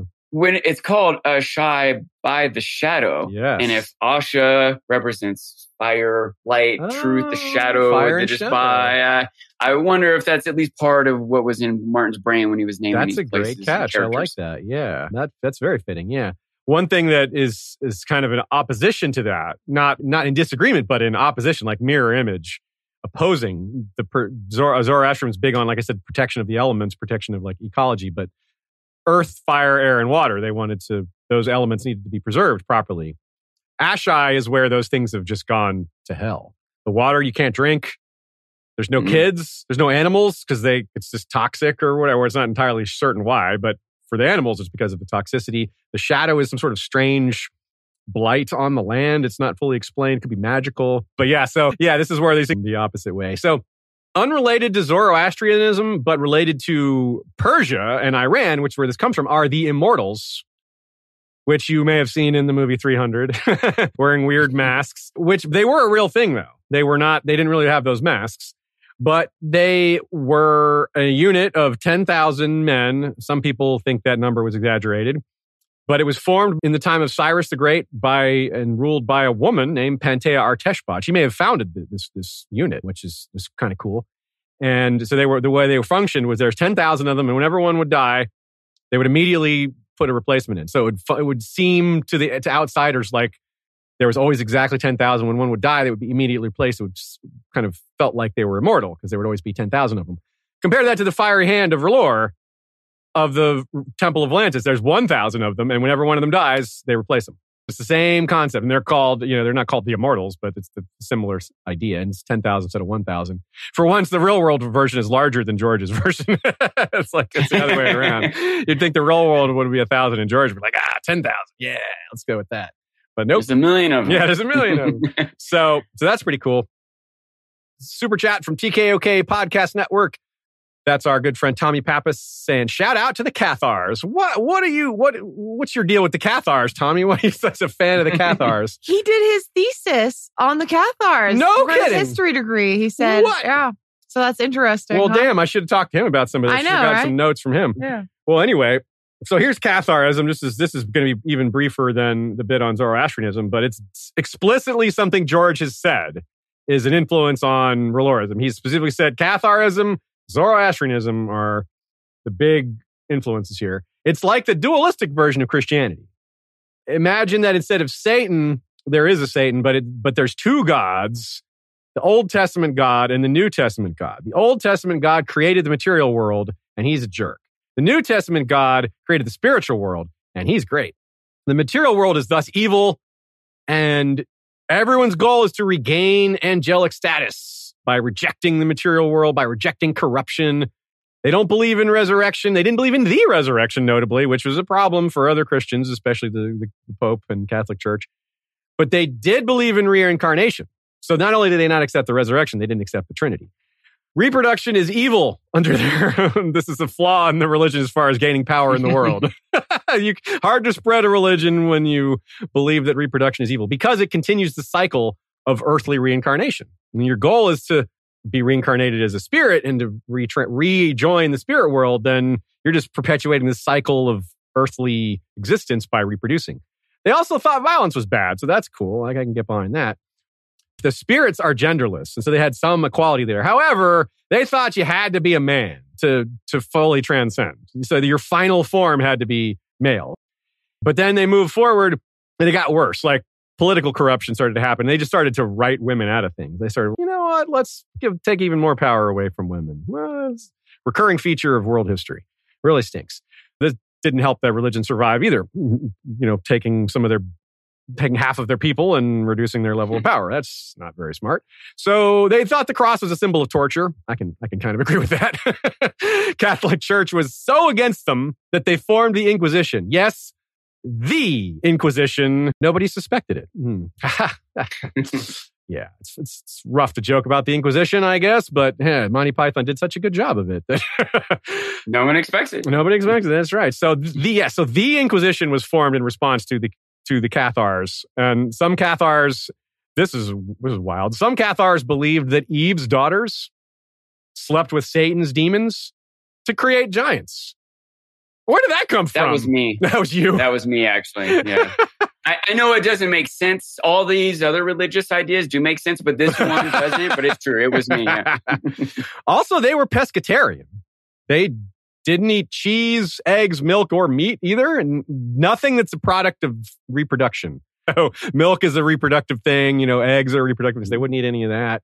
Cheese obviously comes from milk, so they thought animals carried reincarnated human souls, so you don't want to eat an animal that's carrying a human reincarnated soul. And you might say, but wait, fish reproduce sexually, do they not? Like, why do fish get a carve out when they also reproduce sexually? Yes, indeed, fish do reproduce sexually. So you're not wrong if that's what your thought was. But folks in the 1200s didn't know that. So do apples. Yeah. So do fruits and vegetables. Yeah, it's true. That is technically sexual. I understand that they didn't understand that. But. Yeah. So they believed in this thing called spontaneous generation. They thought that, fleas could just be born in straw. And now, the Cathars weren't alone in this. Don't get me wrong. Like everyone thought this. not everyone, but it was commonly held belief. There's also one other one here, our third real world religion, which is Manichaeism, which George doesn't mention Manichaeism, but it's huge in the Accursed Kings. And the Accursed Kings is a huge influence on George. And anyway, here's a quote. There's a character called Nogaret, Guillaume de Nogaret in the Accursed Kings, and he's a son of Cathars. When he's dying of poison, he envisions all these ghosts of tortured Cathars. And they honor things like suicide because of their beliefs. And, it's all these things that are in opposition. Like, I'm sure someone like Tommy could have filled out a lot more of this. But here's another quote that really expresses a similar worldview of R'hllor and the Great Other that you'll find familiar. There is not one God. There are two. The God of light and the God of darkness. The Prince of good and the Prince of evil. Before the creation of the world, the inhabitants of darkness rebelled against the inhabitants of light, and the vassals of evil, in order to exist, for evil is death and annihilation, devoured part of the principles of good. And then, since the two forces of good and evil were in them, they were able to create the world and engender mankind, in whom the two principles are not only mingled, but in perpetual conflict, though evil is predominant because it is the natural element of their origin. Yeah, Druon himself wasn't a big fan of the Cathar, so when he writes about it in his book, he kind of throws some shade at them. And so his characters that are Cathars maybe aren't cast in the best light. Anyway, Manichaeism is pretty fascinating. There's a guy named Mani who got it all started, and I don't want to delve into that because we spent enough time on these things. But you'll note, as I said at the beginning of this section, not much to do with fire in any of those, right? There wasn't like Zoroaster, the Cathars, nothing at all to do with fire, really. However, they all have to do with light. And in ancient times, light and fire are more closely related than they are now. We, in the real world of current times, have lots of light sources that have nothing to do with fire, like electricity and other things like that. Ancient folk had none of that. All light came from fire, especially if you count the sun being fire, except for, I guess there's a few exceptions like bioluminescence, but whatever. They didn't have much access to that in ancient times either. So pretty much it's all fire, like 99%. So that helps explain this gap between fire gods and light, and it's making that association. I think that's a really important piece of info to make that connection. Still, if we're talking about the real world and fire gods, there's a lot. Ra is a sun god, but that's a god of light and, fire. Vulcan, the Roman god of the equivalent of Hephaestus. Prometheus stole fire to give to the people. He's a god of fire, even though he's not like a fire god. He's associated with the gift of fire, which is crucial. There's a Hindu god named Agni. There's a dozen fire gods in Filipino mythology. And of course, they're associated with related topics like volcanoes, forges, hearths, and of course the sun. And that's where R'hllor lands in the grand scheme of things. All light is the gift of R'hllor. And so are shadows, as we've been talking about on and off, because as Melisandre explains, without light, there cannot be shadow. It's just darkness. There's light gives birth to shadows. It's an interesting point. I kind of like how George plays with that, the semantics of shadows. I think it's very clever. That argument's probably been made elsewhere in fiction or nonfiction maybe, but I hadn't seen it before Song of Ice and Fire, and I thought it was really cool. Did you remember when you read that for the first time, Sean, or Shea, that whole bit about shadows being a child of the light? How convincing was that argument to you when you read it? Or had you ever seen that before? I feel like I've seen it somewhere else, but I don't know if it was before or if it was after. Okay. Or where it was. But I feel like I have seen that concept somewhere. Okay. I don't know about Sean, but... I honestly don't remember taking particular note of it at the time. Okay, right on. Obviously, it's it and many things you could ponder on a lot, but I just didn't happen to. I mean, if you phrase it another way too, Melisandre would say light gives birth to shadows. And in her case, it's particularly literal. Yeah, it is quite literal. I suppose male red priests can't do that. Or are female red priests more powerful because they can do that? And could they do that in all eras? Like with the magic waning and waxing, was Melisandre able to do that 50 years ago? I'm guessing no, but maybe. Not all of her magic was gone. There still was magic even in the low magic era. It just was less. I have thought a lot about the idea you need to have evil to have good. Yeah. That's like a concept. And you need to have light to have shadow. And it's, I don't know. I understand where those statements come from, but I just don't know quite for sure if I agree or completely believe in them. Like it might just depend on how you define good or light or shadow. Is there any light in justice? You have to start thinking symbolically metaphorically, exactly. And is it good for gravity to work? I don't know if there's any moral implications for inertia or, forces of nature to occur. And well, some people say justice should be blind, right? Too. That's another kind of that's a metaphor, but you're right. But it's, blind. I guess it's supposed to be blind. It's a different context. Yeah, is what it means, it's a different context, but still it's there, Anyway. It's a thought exercise. By the way, it is another part of Zoroastrianism because I do think that they put the adjective good in front of truth. So that there's implying there's also a bad truth. And so it is truthful that I wrecked my car, but it's not good. You know what I mean? It's a true thing. It's a real thing that happened, and it's good that you accept it, maybe. I don't know. I'm no Zoroastrian. So I can't interpret these things. This is all new to me. All right, let's take a quick break with some questions from you all, and then we'll get into the history of the Red Priests and some more things like that. What else is in the second half of this episode? We'll be talking about a few of the Red Temples, comparing, say, the Red Temple in Volantis to the one in Braavos, where the laws and culture are very different. Then we'll talk about a little bit of parallels and supernatural elements. And then the outlook for the rest of the series. We've got some good stuff there. Super chat from Tony Sled up in Canada. Melisandre sees a, quote, great enemy in the flames. She seems to be terrified. Do we think this is an entity / god that all R'hllor followers pose? Yeah, okay, that's a good question. I'm glad you asked, because I wonder if Melisandre isn't seeing the Great Other, or seeing the Winter of the North, seeing this news about the others, and just making the assumption that this is the fit for what her religion says. Well, my religion has predicted that there's this great demon of ice that's going to emerge, this great antithesis to our R'hllor. And that seems to be it in the North. Look at that. And is she seeing what she wants to see? Maybe this is just something that has nothing to do with R'hllorism. It's just a power in the world. And she's seeing what she wants to see, fitting it to her religion. So the great enemy isn't necessarily the one defined by her belief system, but I believe it is a legitimate threat. She is seeing a real thing. It's something that she has to perceive through her own senses, the limitations of what she knows and understands. And she recognizes it as terrifying, which if she's not terrified by, R'hllor is terrifying, I think.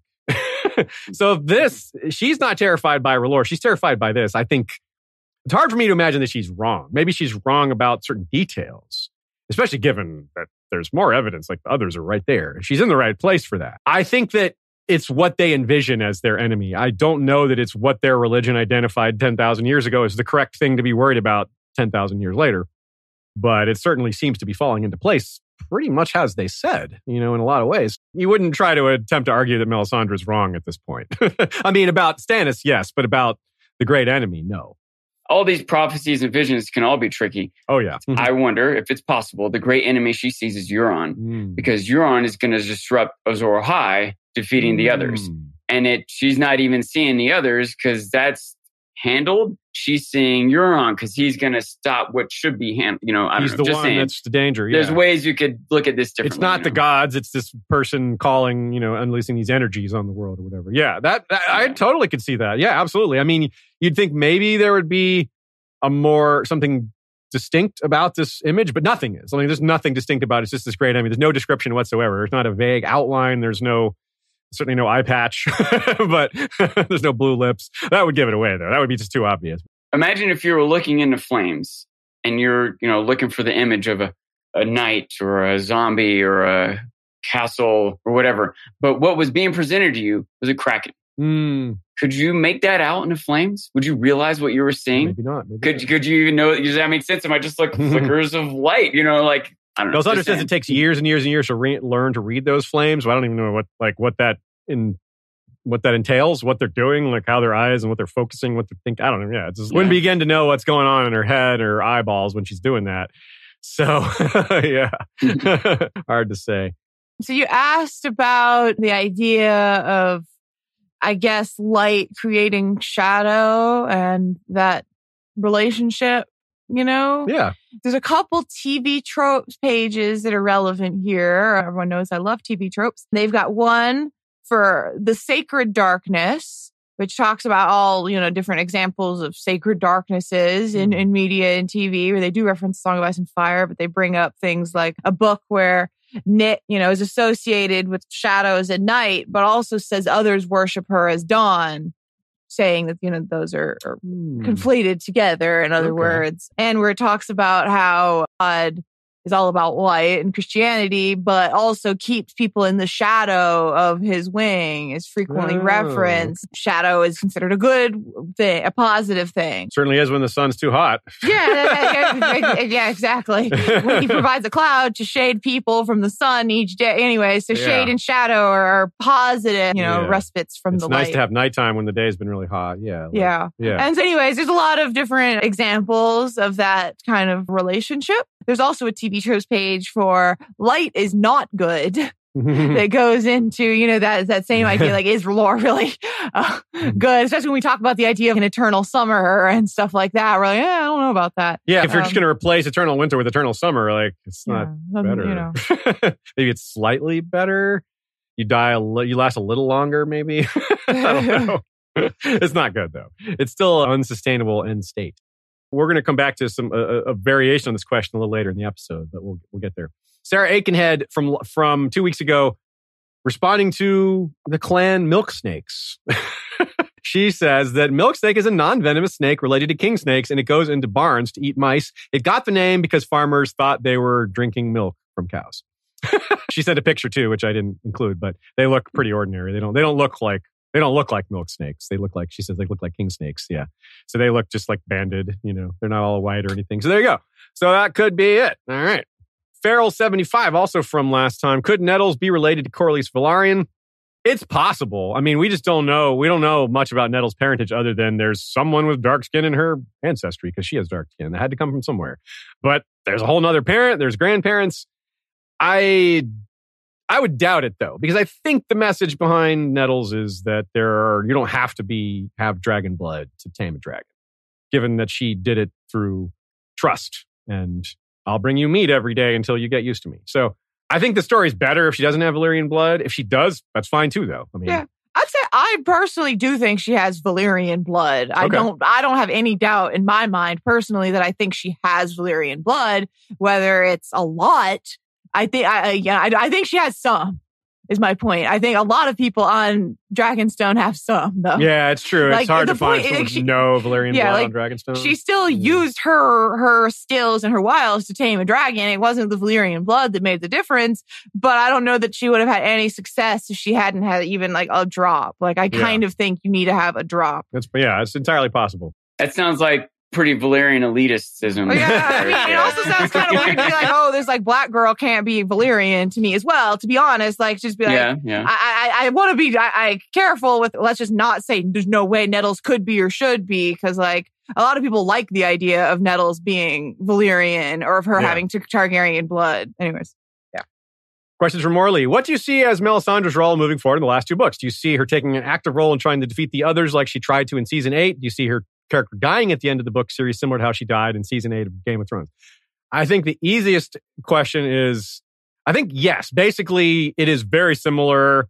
And yes, I do think she'll die. Maybe not the same way, but I don't think she is part of the Dream of Spring. I think her purpose is to die fighting the others. That is her devout reason for existence, what she's prepared for. And I think she'll leave it all on the battlefield, so to speak. Yeah, I don't think she'll survive, but I think she will not die. I don't think she'll die the way she died in season 8. I don't think it'll be like this Arya stuff and closing of the eyes and all that. But she's not going to hold back. I think she's going to pour her energy, everything she's got, into winning. And she means it. It's hard for me to see someone like that living through it all. Also, just from a storytelling perspective, she's like she's kind of destined for that. What do you think, Sean? You think she's a chance she'll live, or?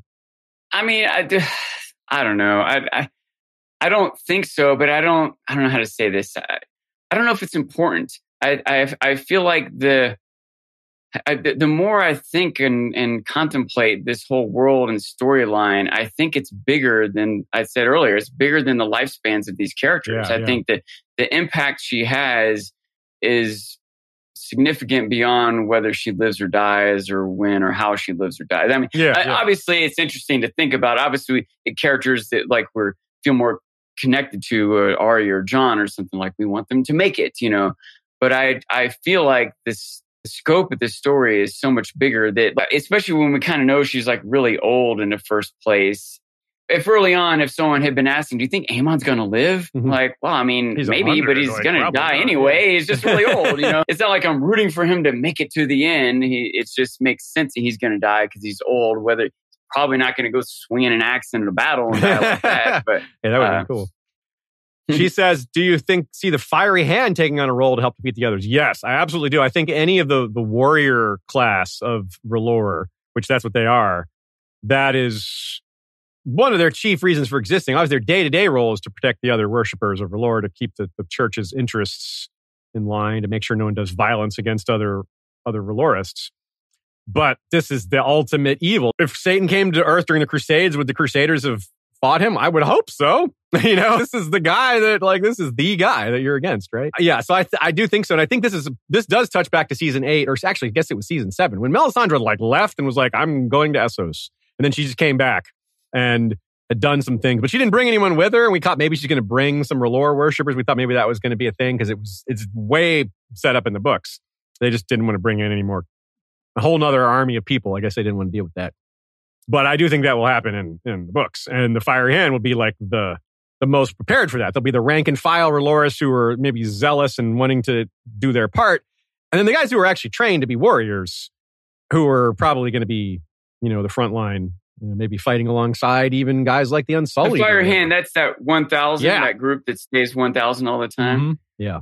I wonder how they'll replenish their numbers as they travel across the ocean and engage battle in a new land. I don't know. Yeah, they may have to be bringing, if there's like tens of thousands of regular R'hllor, maybe they'll recruit from that group. Which I had thought about that in the first place. It's probably not just 1,000 of them that like live in a barracks and one dies. What do we do now? Yeah. There's probably a system for moving people in. Yeah, they probably have waiting in the wings. Like, next up, you're like, you're next, dude. You're number 1,001. And then after that, yeah. But that does also imply that they might bring over 5,000 soldiers, not just 1,000. Yeah, because that's just the Fiery Hand. The Fiery Hand, to be clear, is the 1,000 of the Temple of Volantis. That's not just like some order that exists through all the churches. That's just the Red Temple of Volantis. So the Red Temple at least could have 1,000 also. And have like support staff, right? Too. Yeah. You got to have squires and little red squires and all these little dudes. Take care of the horses and the food and the armor and the blacksmiths and the. Even more confusing to me is the temple prostitutes. There's temple sex workers. They're slaves like all the rest.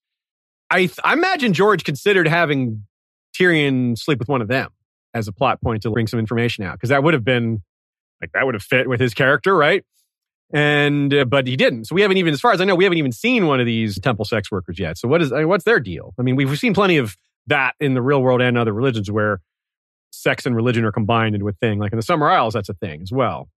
But this isn't very explored at this point in the story. So I don't know what they're like. Maybe that's part of just for other worshipers, or are they part of the church's money-making operation? Because we don't know where the church gets its money either. Like, they don't have these big, like the hierarchs. Like, we don't know how their temple leadership even works. Daenerys, the head priest of the Temple of Volantis, but what's his standing with the Red Temple in Lys and the one in Asshai? And we don't know how they work together, if at all. And there's no like Red Priest Pope, the R'hllor. I don't know what you'd call him or her.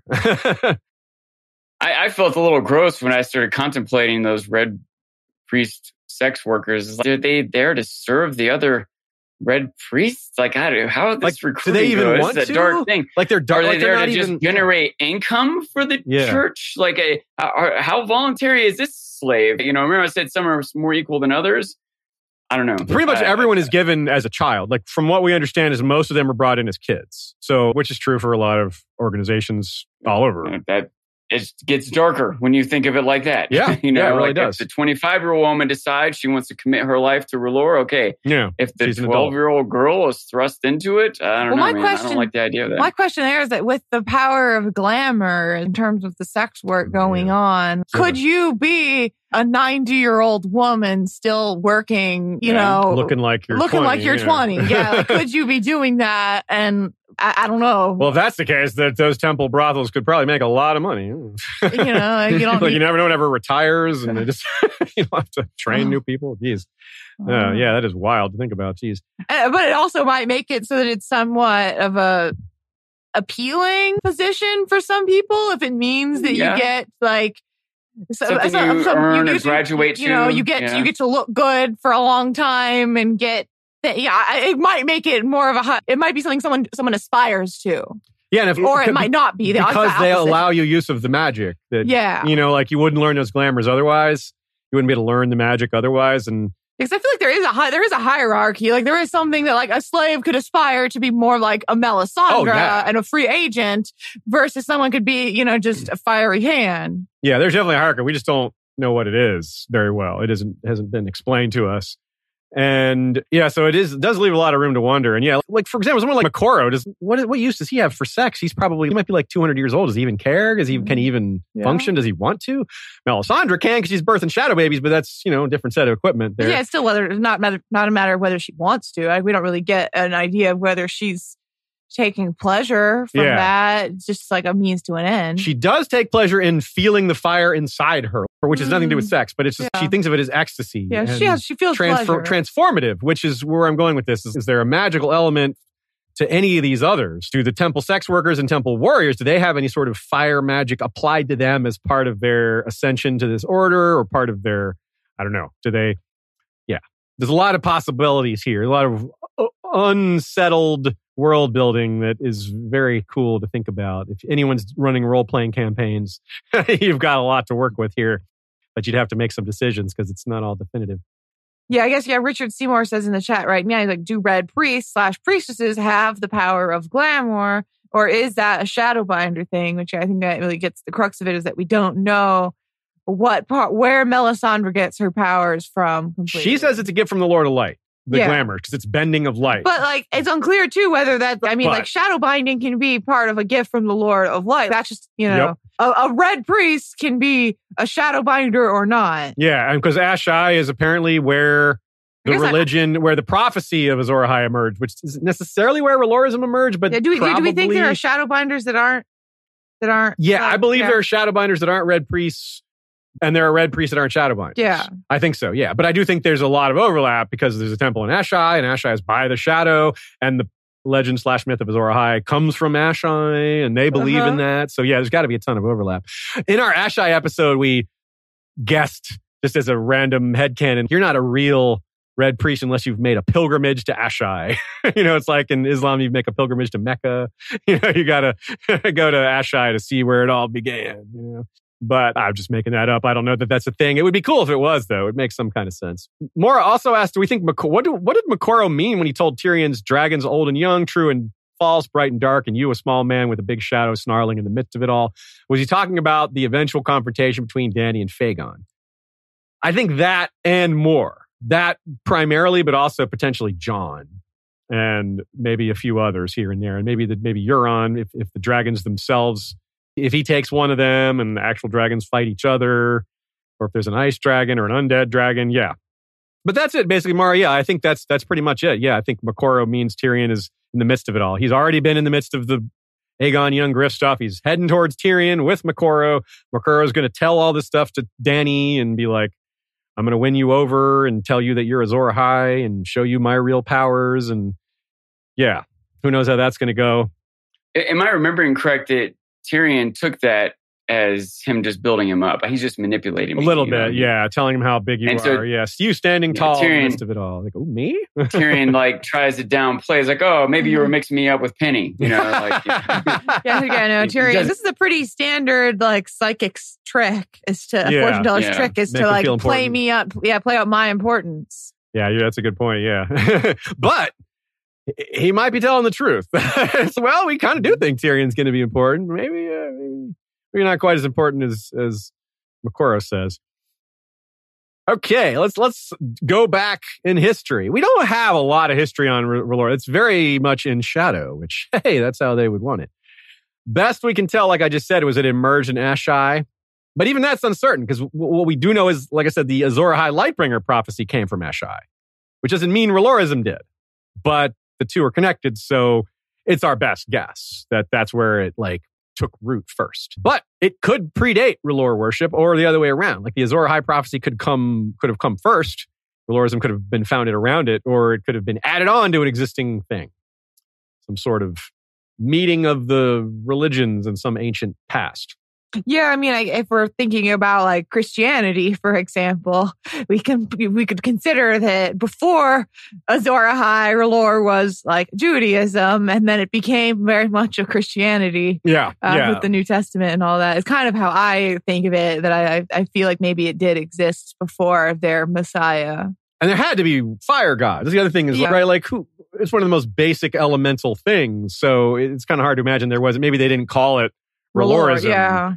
But there was fire worship probably They called it before Red there was- Lordism. Yeah. Given that Ashai is, quote, by the shadow, and the Shadowlands are the name of that region. Again, that's another connection, right? It's the god of flame and shadow. That's his thing. Like that connection is right there. Ashai by the shadow, god of light and shadow. So in terms of human nature, the pattern of deifying the elements, if you lived by the shadow, that would be incorporated into your conception of the world, right? And all that. So if shadow was a part of your environment, you'd have a god of shadows or a god of something and shadows like this. Yeah, fits pretty well. But yeah, I hope we get more on the religion, on the history of this religion. Maybe there will be at least one more Melisandre chapter, and probably more than one, but at least one more. And that's an opportunity for more religion. I mean, remember, George originally was going to have Dany go to Ashai.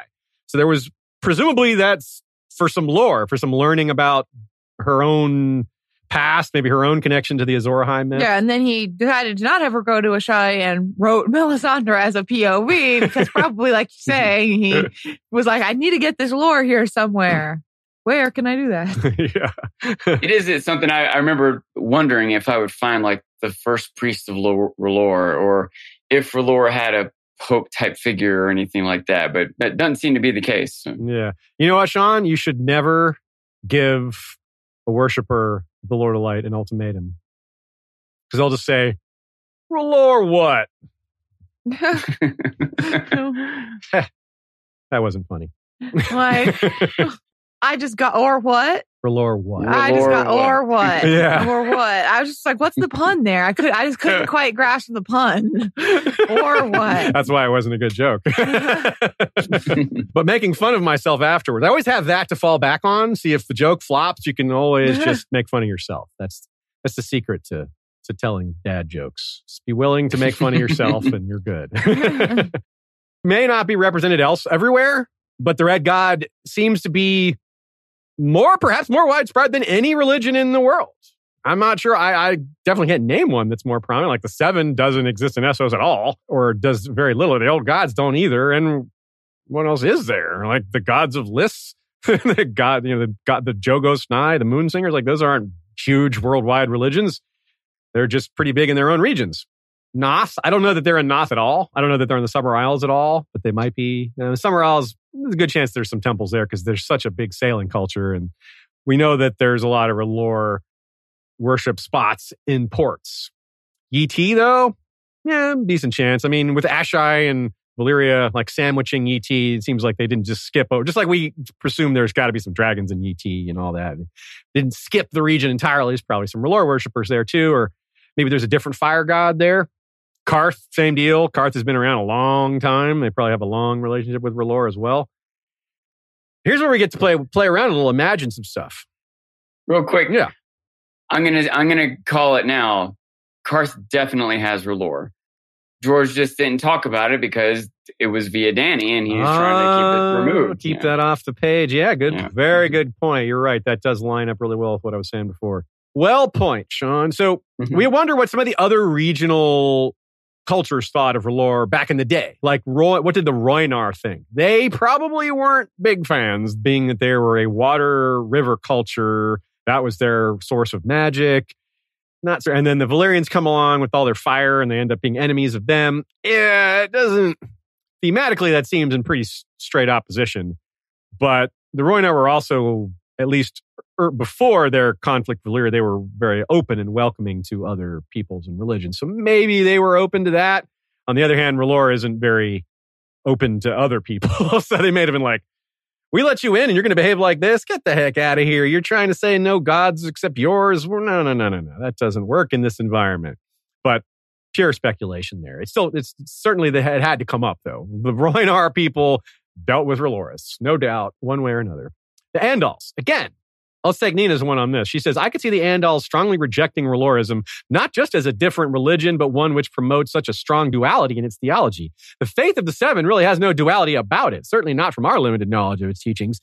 This religion acknowledges that sin exists and teaches that hell exists for the sinful, but there is no Satan or devil figure to war against. The Seven who are one, certainly outside of local tradition, like we see with the briefly named Lord of the Seven Hells. There is also no eschatology that we know of with the faith of the Seven if the faithful believe in a specific end of the world scenario. There's nothing like an apocalypse or like a Jesus returning to earth kind of thing. The Seven doesn't have that kind of thing that we know of. And we do know a lot more about the Seven than R'hllor. So there's less wiggle room for something this big to just be missing from our knowledge. So I would say it would be a little cheap to introduce an apocalyptic figure from the Seven like that at this point, and that's never come up. George could probably do it, could make it work because he's so skilled. But my imagining of it was, it's too late for that. Sam could discover some hidden book. Yeah, maybe they used library. To believe that. That could work. Yeah, it used to be a thing. We know the Andals were against slavery. And a number of Valyrian ideals are very much in opposition to each other. Like Andal ideals and Valyrian ideals, a lot of them are polar opposites. And we got to think a lot of that is cultural response to a powerful, oppressive nation that was constantly nipping at their borders and enslaving their people. And as we've said, many Valyrian ideals overlap with R'hllorist ideals. We introduced this concept earlier in the episode. Let's get a little deeper with it. The R'hllor worshippers were unhappy with the religious freedom given in the Freehold. And again, let's remind ourselves of this poor fit that R'hllor is for the nobility in terms of them personally adopting it because of the whole slavery thing, the reduction of power, the reduction of corruption, and things like that. Let's go with Nina's take on this one again. She wonders what the extent the Rhoynar and others conflated R'hllor worship with the Valyrians in the same thing. Like, they probably weren't big on fire and magic that's opposed to the water magic, but what did they think of these two things? We wonder about the Valyrian connection to R'hllor, and we wonder what that perspective looks like on the outside to other nations. How did they perceive the connection between R'hllor and Valyrian gods and dragons and concepts like fire-made flesh and 14 active volcanoes, which clearly implies a lot of elemental strength and power. And if you believe in nature worship, which if you're worshiping water, you probably think volcanoes have some real place in the pantheon of elemental power. So it's a fascinating bit of imaginative energy that we can expend on this and think about what it could have been like. Without, of course, we don't have answers, but it is the kind of imagination that I really enjoy about the setting because the detail supports. It gives us just enough to think about it while leaving it open for a number of possibilities, while also giving us a little hope that it'll be explored further in the future. The region that we would call the Rhoynar, the region where that people or culture was. Yeah. How far was it from the volcanoes of? Not far. Not far at all. It was like if you go west from Valyria, the first city you get to is Volantis. Volantis is on the Rhoyne. Yeah. It's like as far as from King's Landing to Sunspear? The Vale. No, less. The Vale probably. Yeah. Okay. Yeah. It's not far at all. The Rhoyne is huge. Of course, it's the biggest river in the world. So if you go to the full length of the Rhoyne is probably 2/3 the length of Westeros. So I guess the Rhoyne would be polluted by that.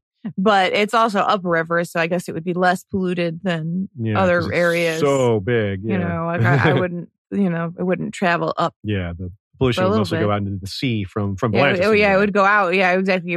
I'd go south down to. I wonder how much the Summer Isles got any of that. Like how much. I wonder how the currents go. Like how much like ash in the water, and they're like, wow, and the water's dirty. Yeah, you wonder. Well, I think that would enrich the water. It would enrich the in the long term. I don't know for sure, but yeah. Yeah, I guess you're right about that. Anyway, I was asking a question, sorry, because I was wondering if it was far or close enough how aware they would be of the volcanoes. If volcanoes would be something that the average person, it would just be some myth from some faraway land or something that they knew was real and they could probably that might affect, see. You could travel within sight of it probably and see some of them without getting like all the way there. And they at least would have heard stories from believable sources. Yeah. And continuing on this line of thought, like Bonero says, Daenerys' dragons, quote, have come to carry her to glory as the new Azor Ahai reborn. The dragons prove that, which is what Aemon says, the dragons prove that she is that she is this heroic prophesied figure. And so what did the R'hllorite followers see of the Doom? Did they see it as a punishment that the R'hllor wasn't made the only religion there and it's the revenge of his punishment towards the Valyrians to destroy with fire? Like, how is a R'hllor worshiper not going to see that as the punishment of their god, right? A big apocalypse of fire and an explosion. Yeah, how could you not see it that way if you worship R'hllor? So do they think of the Doom as that? This is the revenge of R'hllor. They did something wrong. The Valyrians did whatever it was they did wrong, putting R'hllor over the other gods, probably worshiping other gods, stuff like that. I'm not sure. Maybe not submitting to R'hllor, the nobility being so powerful and not submitting themselves as slaves. There's a lot of different reasons they could probably point to. It was this, it was that, it was the other. Plenty of ammunition for blaming the Valyrians for their own behavior as being anti-R'hllor. Tisk, tisk. Of course, they claim the comet. Obviously, they claim the comet as a sign of R'hllor. But heck, even Theon claimed the comet. I mean, everyone thought the comet was about them. But the R'hllorists, of course, like they're one of the most obvious. Yeah, it's a fire. It's fire. Of course, it's our god. So there's just not much history of the Red Priests of R'hllor, of Red Temples in Westeros at all. There's very little about it in the world of Ice and Fire, which is interesting considering how big of a topic it is and how big it's set to be important going forward. It's pretty much not in Fire and Blood at all, or Dunk and Egg at all. Very little. And that's really interesting to me too, because George has taken the opportunity with those books to expand on a number of topics. But he didn't choose to expand on this because maybe it's already been expanded on enough, or he didn't want to expand it on there, or there wasn't a good way to fit it in because there was no R'hllor presence in King's Landing or in Westeros in general in that era. It adds to the idea that it's grown over time. Yes.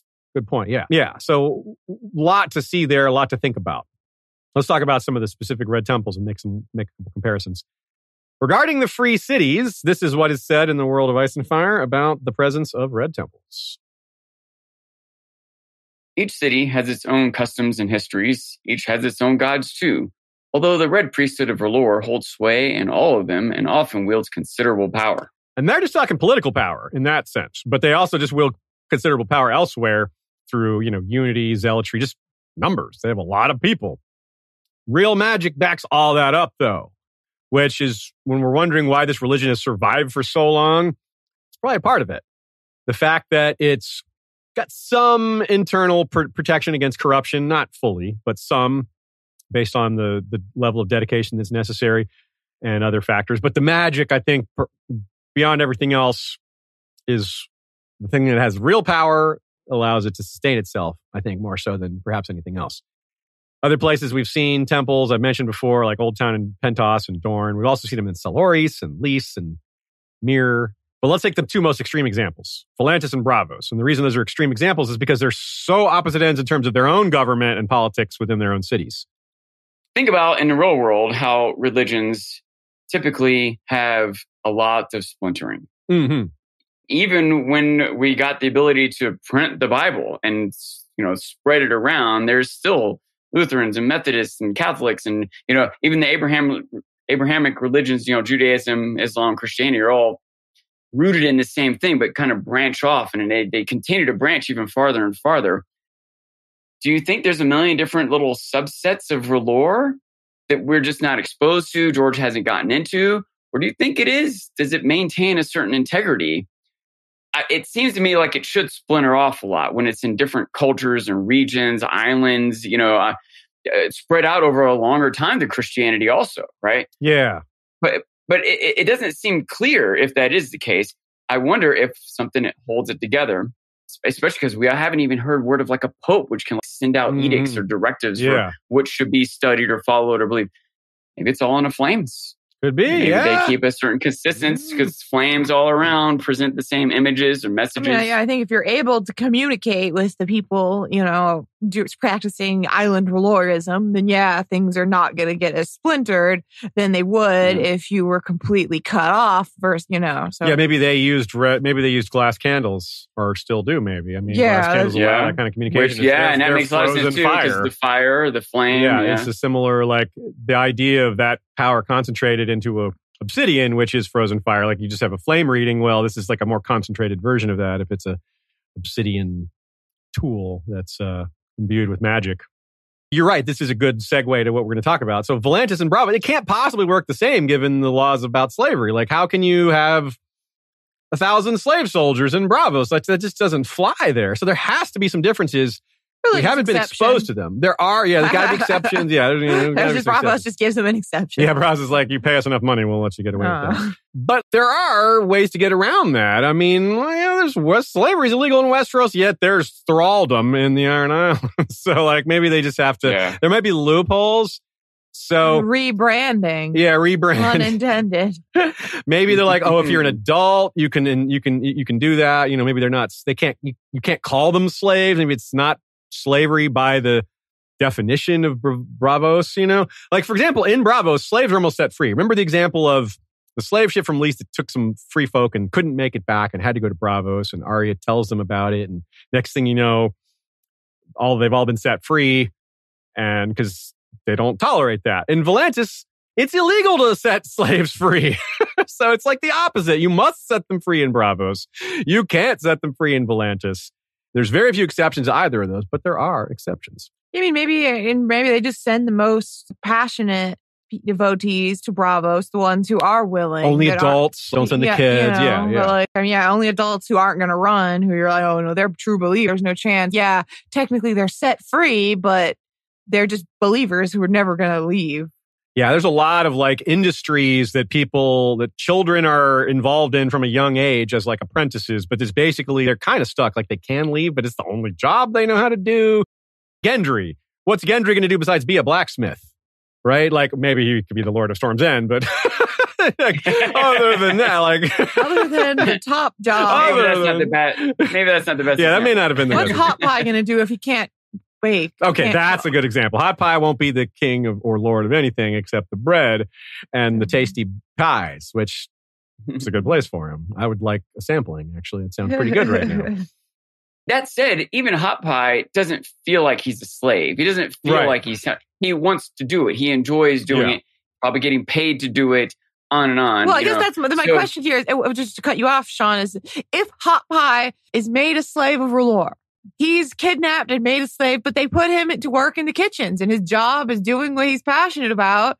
Then they're like, well, he's happy enough, so they send him to Braavos. Maybe he stays in the kitchens at their, It's the semantics of having a choice that you wouldn't make. You want to have choice, but if it's a choice you wouldn't make, you miss it a little less than. You still want the choice. Don't get me wrong. But yeah, you're right. Like that is an example. Like he might still leave when they send him to Braavos because I would like to work for myself as a chef. He might still leave even if he likes his job of baking. You know what I mean? If I go somewhere else, maybe I won't be able to bake. And he's like, I'd rather not risk that. And they treat me well, even though I'm a slave and I can't leave. But other than that, I'm treated well. Yeah, every night they send me one of the temple sex workers. And I get to eat as much of my own bread as I want. Sucks that I can't leave, but honestly, I don't think I could get better elsewhere. Yeah, it is weird. And that gets to what Tyrion said. One of the most insidious things about bondage is that how easy it is to get used to it. And Tyrion's a highborn noble, so to him, it's extremely, oh no, I would never do that. But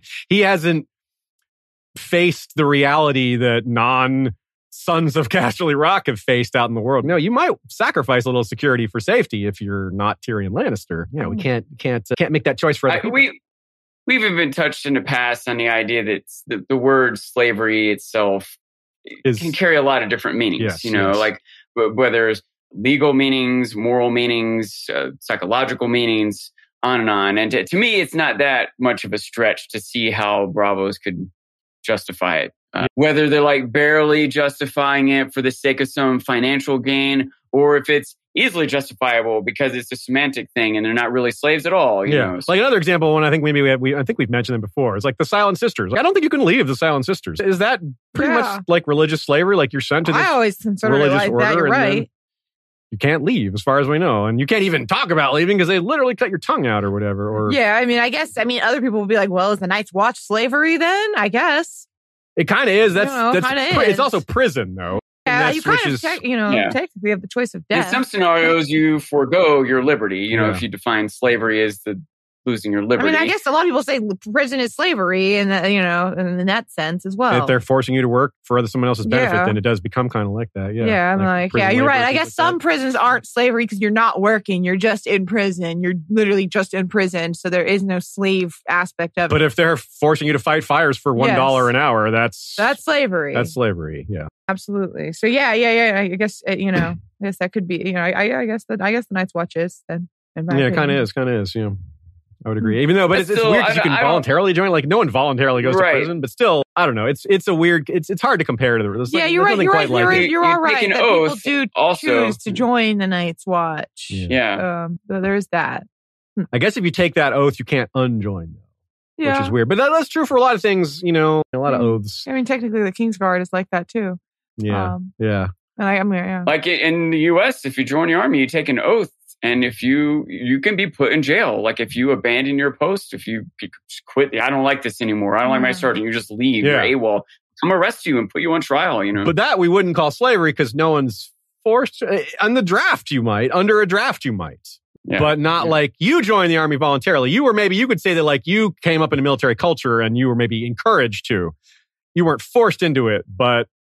Also, one way or the other, you're paid when you're in the army. Right, that's true too. So, yeah. I don't know if you're paid in a Night's Watch. I don't know if you're paid to be a priest of R'hllor. Well, they don't have spending money, but they get food and they get their. And I mean, technically, sometimes you're paid a little bit, but you have no opportunity to spend it on anything. You have no access to anything. It doesn't matter if you're paid or you're paid so little that it means nothing, and you might as well not be being paid, as in like the case of prison.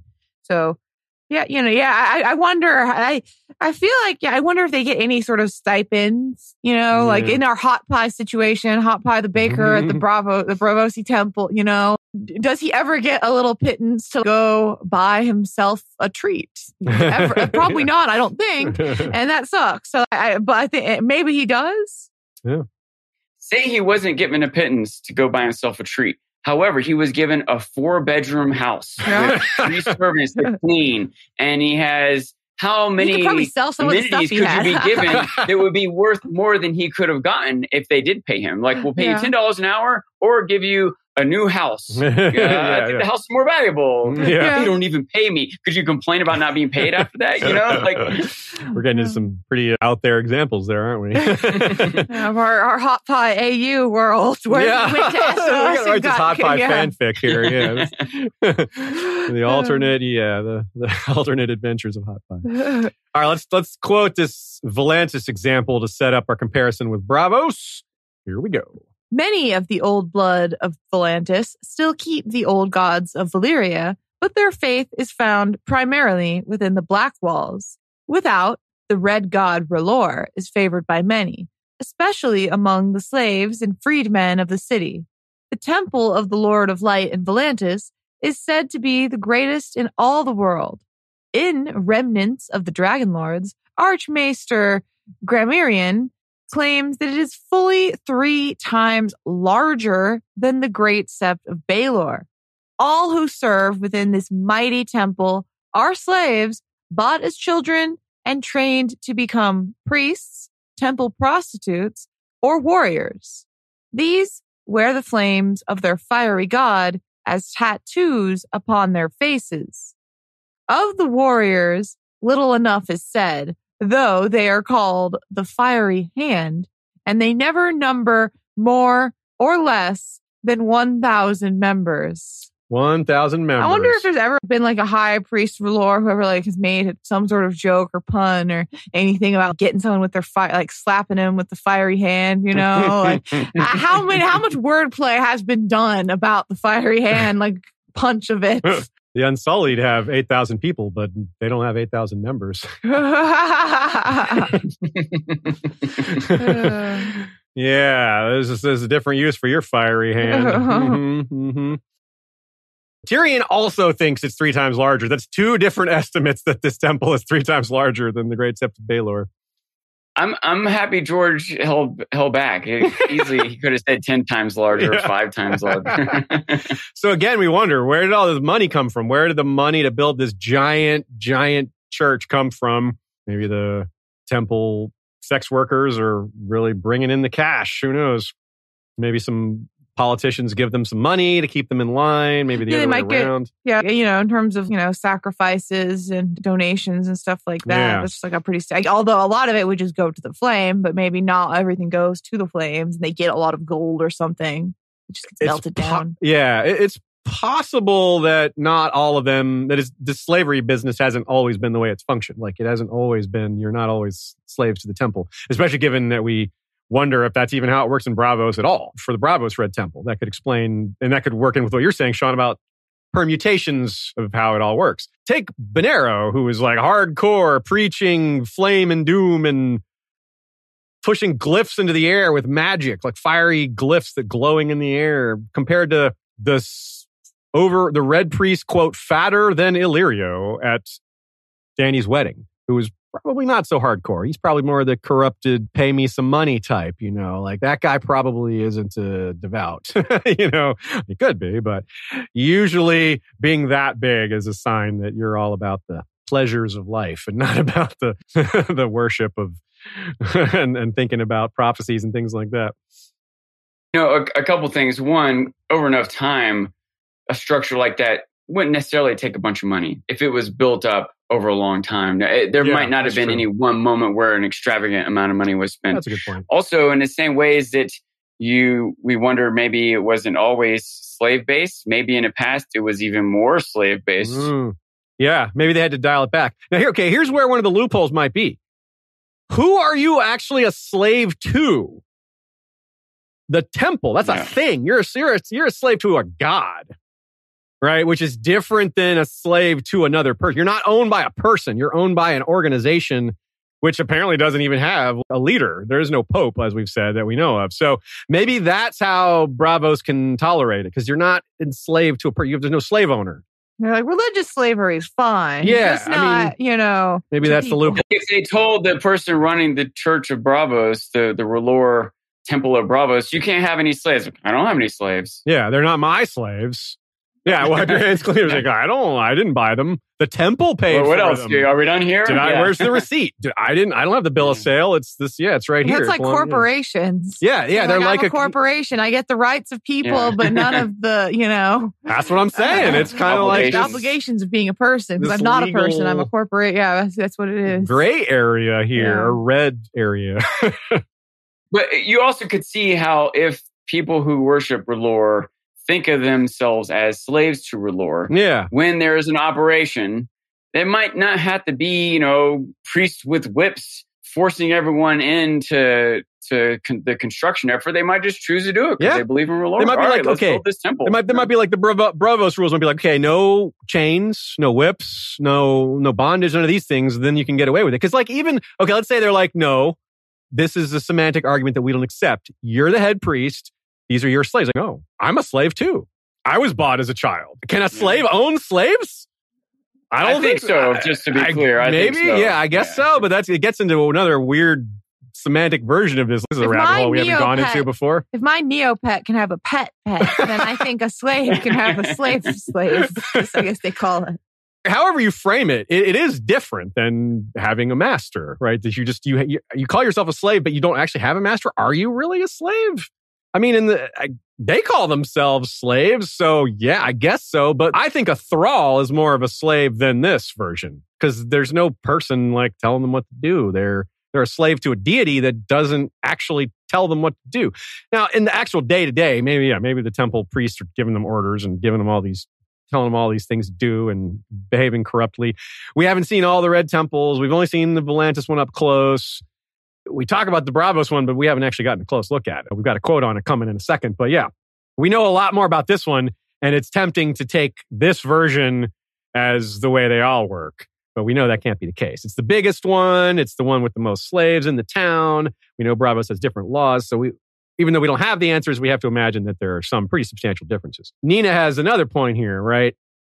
And that this might increase the appeal of the religion to people who are slaves. The fact that even the high priests are slaves too might be like, hey, there's a little more quality here that might appeal. It might seem like there's less corruption going on because they're all at least somewhat on the same level, at least as far as that title goes. They're all slaves to R'hllor. They may have different social standing, but when in his eyes they're equal, maybe something like that. It goes a long way towards explaining how this religion has survived, how the power of the people has been used in a manner kind of concentrated in a way that it makes it difficult for the nobility to break it up, which is what the nobility usually does to power centers that they don't have control over.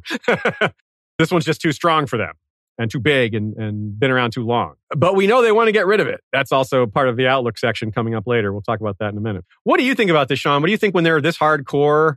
Do you think that that's more appealing to the rank and file because it shows that the people at the top aren't corrupt? Or do you think that that's all just kind of lost in the wash? How cynical about this are you? I really just think it depends on how the individuals behave. I think that it could be like if you have a leader, a priest of R'hllor who is, I'm going to say this, genuine, kind, even if they're strict, even if they're a slave, and if they employ slaves, but if they still seem to really believe in this God.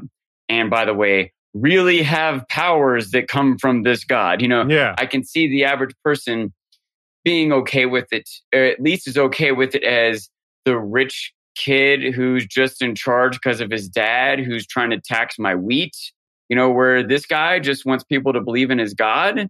And, and everyone that does seems to be okay with it. Like they might have been a slave, but they're not leaving. Yeah. And if they don't have to use whips and chains to keep them there, I don't know. They might not even be perceived. But I can easily see a priest of R'hllor using whips and chains and going to the local rich kid who's only in charge because of his dad to help get his help recruiting more slaves into his church. And I think it really depends as much about the details of how the individuals behave than the theoretical structure of the church. But as you said, it does make sense that this theoretical structure is going to do more to endear itself.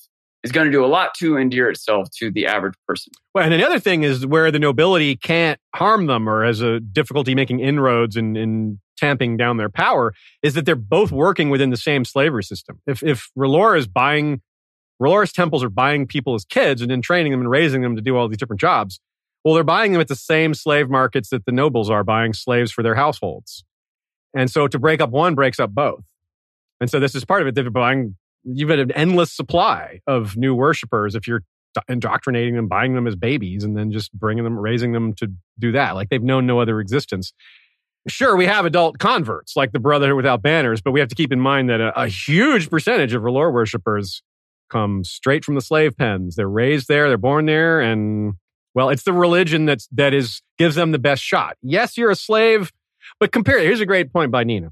R'hllorism simultaneously gives the enslaved people of Volantis an immediate comfort in opposition to their slavers and the promise of future redemption. Compare being enslaved by a Valyrian dragon lord sent down into the mines or just bringing someone food every day or just at their whim versus being enslaved to a temple and serving a god, right? Which is who doesn't give you direct orders.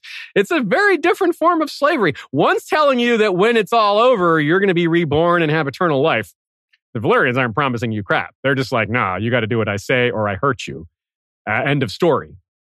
Right? So, of course, they're going to prefer the former to the latter. Like, maybe they don't like either of them, but the former is way better from the common Here's perspective. A couple of connected questions. Sure. Is there any sort of celibacy involved with R'hllor? We don't know. Can you still get married and have kids? Don't know. Definitely don't know. You can still have shadow babies, clearly. Yeah, but like I don't know. I don't remember anything of that being noted where we do know that for law or the King's Guard, different entities. It is pointed out often when that's the case, and has been pointed out here. It doesn't seem to be something like if Melisandre's trying to convert everyone, there's opposition, but no one has named that as part of their opposition, right? So I'm inclined to think that's not the case. Well, she's trying to be clear, converting someone isn't making them a priest that would potentially be celibate. Being a worshiper or a slave, being a worshiper is different from a slave, is different from a priest, and they can all be the same thing. But Thoros certainly not celibate. Like that dude was a womanizer.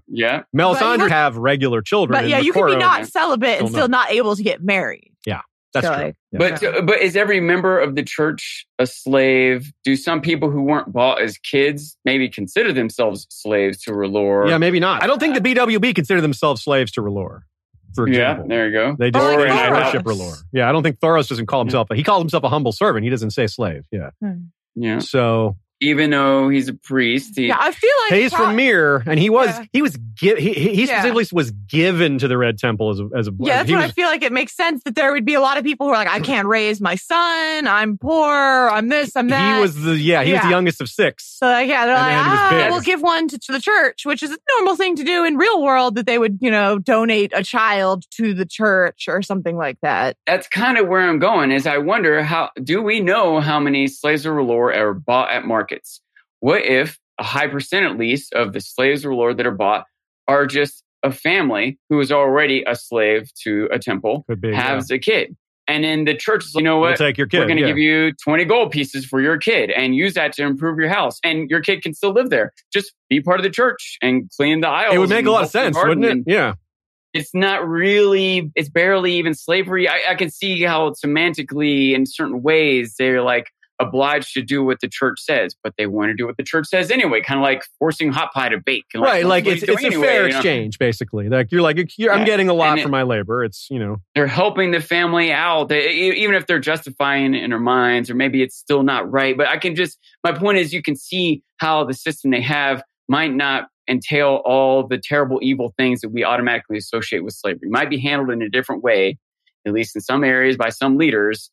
It makes everyone feel better, be more voluntary. Braavos accepts it, etc. Yeah, that could work. Yeah, I would see that. I could see that because that is religion has to bend to the culture that it's fitting in as much as it tries to bend the people that it's trying to adapt to. So there's definitely some of both. When you have slaves, it's a lot more of the you listen to me. But when you are in a region that is anti-slavery, you have to do more of the this is why you should come to us. You have to win them over rather than just buy them as children, because they obviously can't buy them as children in Braavos. What if it's like a Schindler's List type thing too? Like the only slaves they buy are the ones that were about to be sent. We know that slaver is going to send them down into the mines. We'll buy them and bring them into our church. So like rescuing people. Like that's what the Atlanta Aquarium did with whale sharks. Some people, there was people that protest the whale sharks being held in this aquarium, but those whale sharks were saved from slaughter.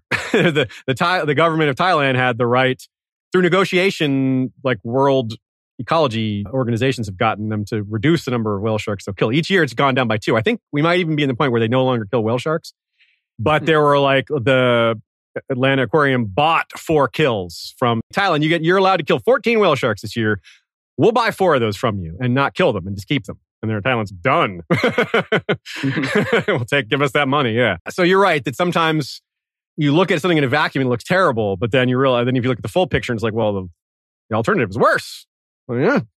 So, but a lot of this, we're speculating, but I imagine some of this will come into play with Dany when she's trying to stop slavery. And R'hllor's going to be this thing. I think it's going to be dealt with. I bet it gets further explained. And she can't just get all these R'hllor worshippers to stop worshiping R'hllor. And why would she want to? Yeah. She's not the kind of person that just, I will decide who you worship. Like, it's not really her bag. Yeah. That's not her attitude. So you're right. She's going to have to reckon with their beliefs. Dany demands that R'hllor release all the slaves. And they're like, okay, you're all released. And like, okay, we'll see you tomorrow. Yeah, nothing might change. Like, sure, because they might be like, yeah, well, we're following you. You're the prophet you're the prophesied hero. So yeah, whatever you say, they're going to follow you anyway. You free them, they're still going to follow you no matter where you go. You're the You're the savior. Well, what I'm supposing, I mean, that's true, but I'm supposing that even if they were freed, they might not change anything. Right. They still might just go doing what they're like, it doesn't make, I'm not going to exercise that choice. You've given me the choice and I'm not going to exercise it. Yeah. In the same way that Dany freed the Unsullied and they just stayed with her anyway. Yeah. If R'hllor freed their slaves, they might just stay with them anyway. Yeah, absolutely. Very similar. And I think that is probably not unlikely. I think that they will stick with her and they have as much reason, if not more reason, to stick with her than the Unsullied do. Okay, so here's the quote, much shorter quote than the one about Volantis, the quote about the Red Temple in Braavos. The Lord of Light, Red R'hllor, has a great temple on Braavos as well, where his worshippers have grown ever more numerous in the past 100 years. We brought this up a few times. I'm wondering why, one, what can we attribute this growth to? And we've kind of touched on it a little bit, but also we ended up touching on this is that growth in general or just there in Braavos or both? Or It's interesting. Yeah, I wonder. My interpretation is that R'hllor worshippers have grown more numerous in the past 100 years, and that extends to Braavos. That's not them saying that only in Braavos have they grown more numerous. I agree with that. Yeah, I think I agree with that, but I one way or the other, I think it's worth noting this is Yandel's perspective. Yes, true. Yandel, like, he might have witnessed the founding of the Red Temple in Old Town. Like, maybe it didn't exist, but in the last 100 years, it was founded. Like, maybe that's part of why it's more numerous to him, is that they had, these temples are new. Because we know there's one in Old Town, and that's where Maester Yandel, studied. So, like, he would have been exposed to it if it existed there when he studied, and it probably did exist or was founded at that time. Yeah. So we just have to assume that there's some sort of semantic arrangement or loophole that allows this to work that way, or maybe just a temple in Braavos has to work differently. It has to be volunteers. Like, one of the other things to think about is, like, in Volantis, they have facial tattoos to indicate they're a slave.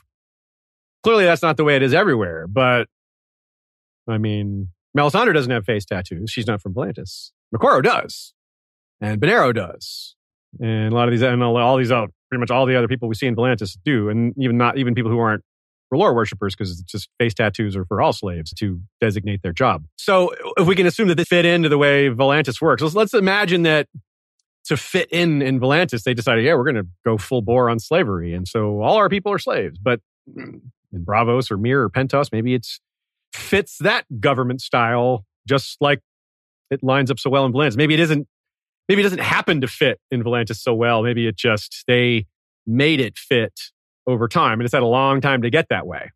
Yeah, I didn't even think of that. That's a good angle. Maybe it's not so much that Braavos has to find a way to manage the Temple of R'hllor, even though they have slaves. Maybe it's that Volantis has to find a way, the R'hllor and Volantis has to find a way to fit in, even though they have slavery here. Yeah. I guess we'll call us our guys slaves. Yeah, because like, for all we know, like, their default is somewhere in the middle of hardcore slavery and freedom, right? Again, where a lot of what we know is through this lens of Volantis, because Melisandre, we know a lot about it from Melisandre, but she's isolated. We haven't seen her in her natural element. We didn't see her before she came to Essos, other than her vague dreams of being sold at an auction, which is slavery auction. That makes sense. She was sold to a Red Temple, so it probably does work that way in Asshai, since she's not associated with the Red Temple in Volantis, and she was a slave as a child. That's at least one other Red Temple that uses slaves. I kind of leaning towards they fit in with whatever city they're in. They kind of have to obey the laws of that city. They find a way to make that work. Maybe it just happens to fit really well at Volantis. Maybe they didn't have to change much. Maybe they did, though. Maybe they had to change more than we think. Maybe being branded as a slave of R'hllor and Volantis protects you from being branded as a slave to someone or something else. Yeah. Consider, is it slavery to what's happening with the Faceless Men? Arya, they say she can leave. But it's still indoctrination, and they're requiring her to give all of herself up, like her identity. Like, she can't even be Arya anymore. And speaking of the Faceless Men, they're more extreme than a lot of the stuff that happens in Red Temples, right? Like, they're not as populous. They're not nearly as widespread. But I mean, the many-faced god, this death stuff, it's pretty hardcore. I mean, it's probably more hardcore than R'hllor stuff, which is also pretty damn hardcore. But at least the R'hllor stuff has like an answer. There's a great evil coming and we got to stop it. And they kind of seem right about that. Many-faced God is, we're all going to die. There's many assassination contracts coming, and we got to cash in on them. Yeah, exactly. Yeah. So there's a lot of possibilities, a lot of different possible loopholes on how Braavos can work, how these other cities can work. We don't want to get too bogged down on this, but I do want to point out a few other details that we know. Thoros, like we said, was given to the Red Temple of Mir. He was the youngest of 6, and he was a big dude. Areo-Hotah was sold to the Bearded Priest. That's not Red Temple. That's the Bearded Priest of Norvos, but it's another religious order. And they have slavery in Norvos. Norvos is very, very rigid, very authoritarian. It definitely suggests that if Thoros was given to the Red Temple, not sold, and his family was poor, so if they could sell him, they probably would have, right? And they just gave him. And Areo-Hotah, same thing. His family couldn't afford him. He was a big 8th child, and they were like, we can't afford to feed this kid. Yeah, they had 8 kids. Thoros was the 6th of 6th, and Areo was 8 of 8. And they were both huge boys and ate a lot, so their families were like, we can't afford your mouth. But even though it's just one line, tells us a lot. Thoros wasn't sold, he was given, and Mir has slavery. Although they have less slavery because of Braavos enforcing their will. As we know, Braavos gets the upper hand on some of the other free cities because they're so powerful. And stop that. Stop slaving so much. Illyrio says that to Tyrion, like, we have slaves, but only on the down low because Braavos is telling us not to, and they're really nearby, and they're more powerful than us. So anyway, here's a great point from Christina K. As we move into our final section, or second to last section, we have parallels in Supernatural, and then we have a little bit of outlook here. Indeed, this episode is turning into a big one, as we thought it would. So we're not going to get to the Starks, I guess?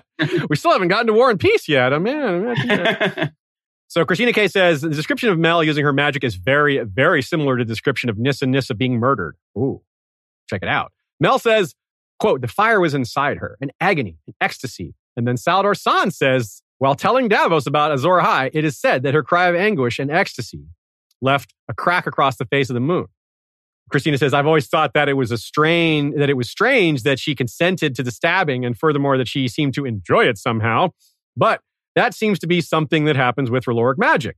So I've kind of wondered since then if maybe the whole story is a description of some kind of red priest ceremony, meaning Nissa is undergoing some sort of transformation, maybe kind of like what Melisandre or Moqorro or Benerro went through to become closer through supernatural means to have this longer lifespan. You know, Melisandre's glamored. We don't know if Moqorro's not glamored, apparently. He maybe could use one because he's so frightening looking. But or at its core, this is fire magic that she experienced, whether, one way or another, that's how the fire magic feels.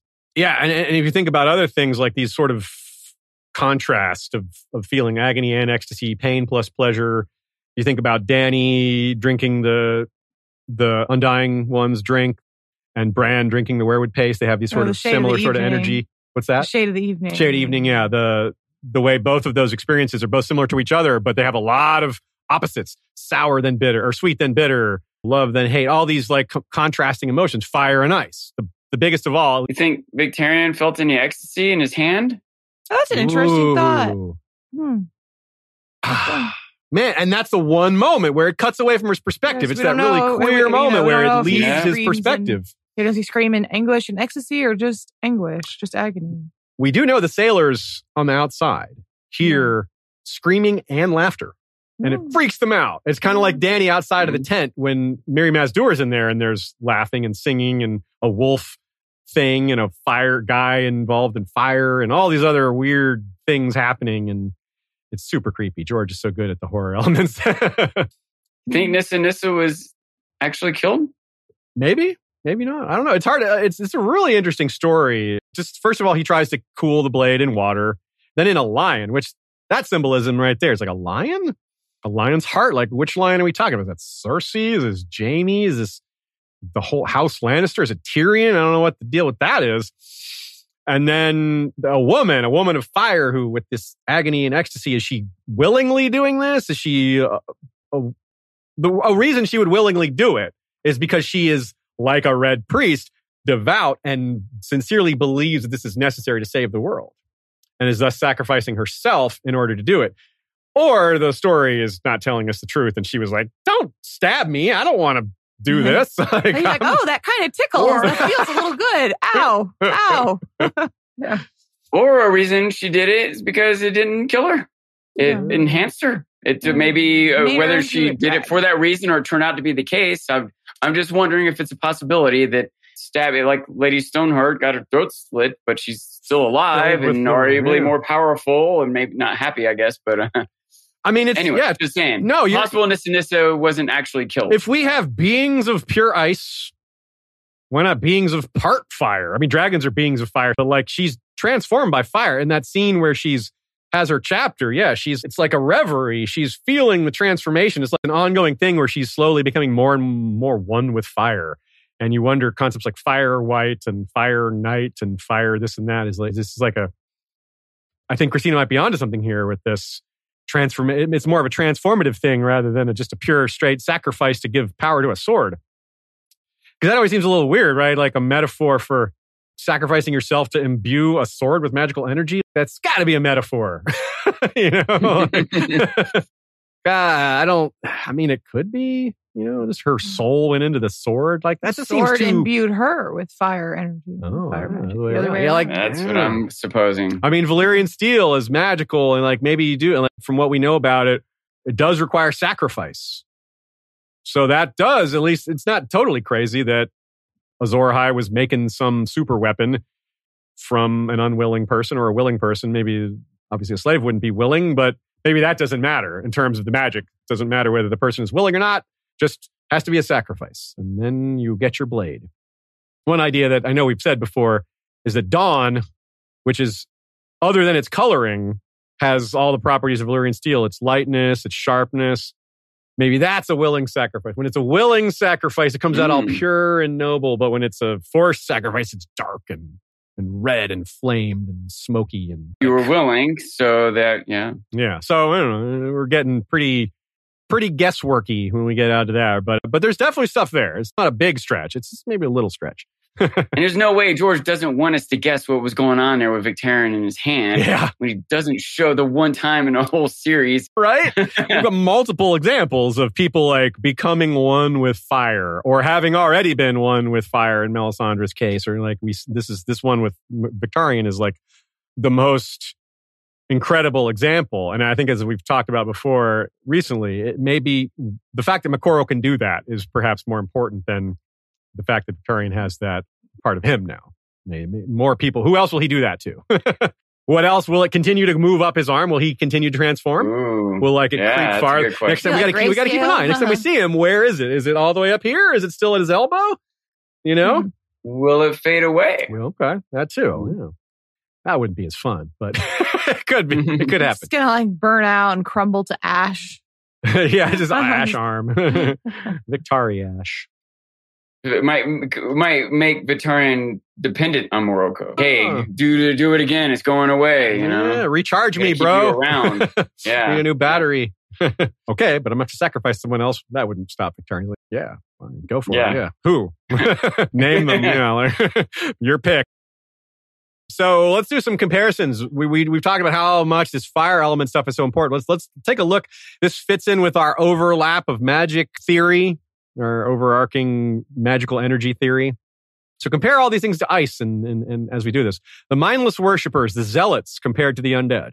Resurrection and raising the dead. Fire whites. Fire whites versus ice whites. Eternal life. Benerro preaches that all those who follow the Daenerys will live forever. Endless summer versus endless winter. Human sacrifice on both sides of it. Old gods versus R'hllor. Nope. These are more opposites, like rather than parallels, but just complete opposites. Like no priests versus lots of priests. According to the old gods, there's no boss other. We've never heard of the Night King as a TV show invention. We've never, that version of the Night King anyway. But according to R'hllor, there is a great other. According to Melisandre and Benerro, is that the same other that is behind what's going on in the north? It's another other. It's another other. So who's right about that? Is there a great other or is there not? Is there some boss energy? Is there some magical force that enables it all? Is there some the heart of winter? If that's destroyed, will that wipe out all the others? Like maybe that's what she perceives as an energy source that she's perceiving as a god. And maybe just a mediocre other. Mediocre other. Shadows are the domain of R'hllor versus shadows are the domain of the others. I mean, they're called white shadows, right? They're patch face. The shadows come to dance, my lord. The shadows come to play, Marla. Which one's he talking? Is he talking about Melisandre? Is he talking about the others? Which is it? Both? What about phrases, nothing burns like the cold, you know? What if there's just a big miscommunication, misinterpretation? It's really the gray otter. The gray otter. I want to meet the gray otter. I want to feed him. What kind of play does the great otter engage in? Shakespeare. Returning to the topic of waxing and waning of magic. Going over to Thoros talking about resurrections. Thoros was surprised that the last kiss worked on Beric. He had done it, he said, dozens of times before, and was like, what the? It worked? Thoros is, I just keep kissing dead people. And one came back to life. I finally got my kiss right. Like the kiss that can wake the dead. Hey, ladies. I've got a kiss that can wake the new. Anyway. And that did seem to be how they presented it with Melisandre and Jon in the show, too. Yeah. Right? Yeah, that's true. I don't know what to do. I guess I'll try this. Oh, it worked, you know. And remember, Melisandre in the show, she sees the resurrection. She's aware of the resurrection. She's like, that shouldn't be possible. She finds out about Beric. She doesn't know about Beric in the books. So I don't think she knows about resurrection at all yet in the books. No, I don't think she does. I mean, unless it's in her mind that we haven't addressed. She hasn't. Yeah, question, in the books is whether she'll find out through someone that it's possible, whether she'll stumble on it just by trying something like, separately, or whether it won't be, that at all that brings him back to life. Because, there are other theories, although they're kind of less relevant now that the show did what they did. It's kind of blew the other theories out of the water a little bit. Yeah. So it's unclear since Thoros is really the only one that we get a clear picture of before the rise in magic that happens around the time the comet comes and the dragons are born. Melisandre comes after that, right? Like she's the prologue of the beginning of the next book. We don't know whether her powers were weaker before. And we don't know, even though fire and ice are in opposition, we kind of see them work together sometimes, but not always. For example, Thoros' power. Thoros starts reading the flames as well. But his powers don't work at the Ghost of High Heart's Grove. Even though the werewoods have been cut down, there's still enough lingering magic. It just doesn't work. Yeah, it doesn't work here. When we leave, I'll go do my visions there, and then I'll get some clarity. But I can't do it here. And also, Melisandre can't get inside Storm's End for her shadow baby unless Davos rows her under the wall. So she's kind of past that barrier. It's unclear if Moqorro or Rhaenyra, if their powers have increased since the dragons are born in the comet, because we only see them much later from that. It gives additional context when Melisandre burns the grove at Storm's End. She's doing it kind of maybe as a religious symbolism thing, but it may also have been a way for her to break that old god's magic. She may have those two may be connected. She may if I burn this tree down, yes, I'm also making a religious statement, but I'm also maybe removing some anti-magic that's affecting my own skills here. Here's one that a lot of people may have missed. In the Forsaken chapter, I know you haven't read this one, Sean, or maybe you have. Aeron sees in one of his visions, he sees the Iron Throne with Euron sitting on it with a Cthulhu head. He's got a tentacled kraken face, and all the gods are impaled on the spikes of the Iron Throne. It's creepy and awesome. And one of the gods is the Lord of Light. We don't get a description, though. He just says he sees the Lord of Light impaled. I'm like, well, what does that look like? How does he know it's the Lord of Light? I know. What is it? What is that? Come on. As you see a figure on there, like the figure, the heart, the fiery heart impaled, just the symbol? Or is it like when it's a dream and I saw you as these, but how do you know it was me? I don't know. It wasn't really you, but I knew in my brain, it was you, even though I couldn't describe what you look like. Yeah. Kind of thing. I kind of figure that maybe if pressed, he might not have a description. He was like, I don't know. I just knew it was the Lord of Light kind of thing. Yeah. And Dany, again, we've mentioned this briefly before, but when she's looking at the tent that Mary Masduri is doing her thing, and she sees a man wreathed in flame, one theory is that is R'hllor, because R'hllor is a big part of her future. Nina suggests maybe that's Rickard Stark, because Dany's father burned Rickard Stark. There's also a wolf in that scene, so the fact that wolves are part of the story and part of her future, both of those fit as ideas. I can't really say one idea is better than the other. So it's pretty cool, though. Either one I like, so worth pointing to. All right, our final section. Let's talk about a few things that are to come. We'll discuss some outlook. We obviously aren't going to do a deep dive on each Red Priest right now, but just a quick rundown. Melisandre, Moqorro, Thoros, and Benerro are the only named ones we've seen. Of course, there's, the Stoneheart is a being imbued by R'hllor at this point, but she's not a priest, obviously. We saw a fat Red Priest at Dany's wedding, like I said, a drunk one that Arya sees, and Sam sees one at a brothel also in Braavos. So this is a sign of how the Red Temple functions in Braavos. We get a few clues from that, seeing one in a brothel, seeing one in a bar. That's okay. So this is not Benerro, Moqorro, Melisandre. These are different Red Priests. These are not, notice none of them Thoros ilk. Yeah, none of these are leading night fires or leading worshipers or praying, like staying up all night, yelling and preaching. This is very different. Yeah. Earlier you supposed that maybe in Braavos they only send the most devout. Maybe they send the least devout. Just send them to Braavos. Send them to Braavos. The wannabes, the half-hearted. We're not making much inroads over there anyway, Addition by subtraction, send this guy over there, yeah. So the Triarchs in Volantis, we know they're aware that things are becoming a problem. They can see where the wind is blowing. The population of R'hllor worshippers is massively outnumbers their own population. It's 3/4 of the people in Volantis are slaves, and most of them worship R'hllor. And they're really worried about what's going to happen with slave industry being under assault by Dany, with her being the symbol of revolution, with a lot of slaves probably wanting to join her.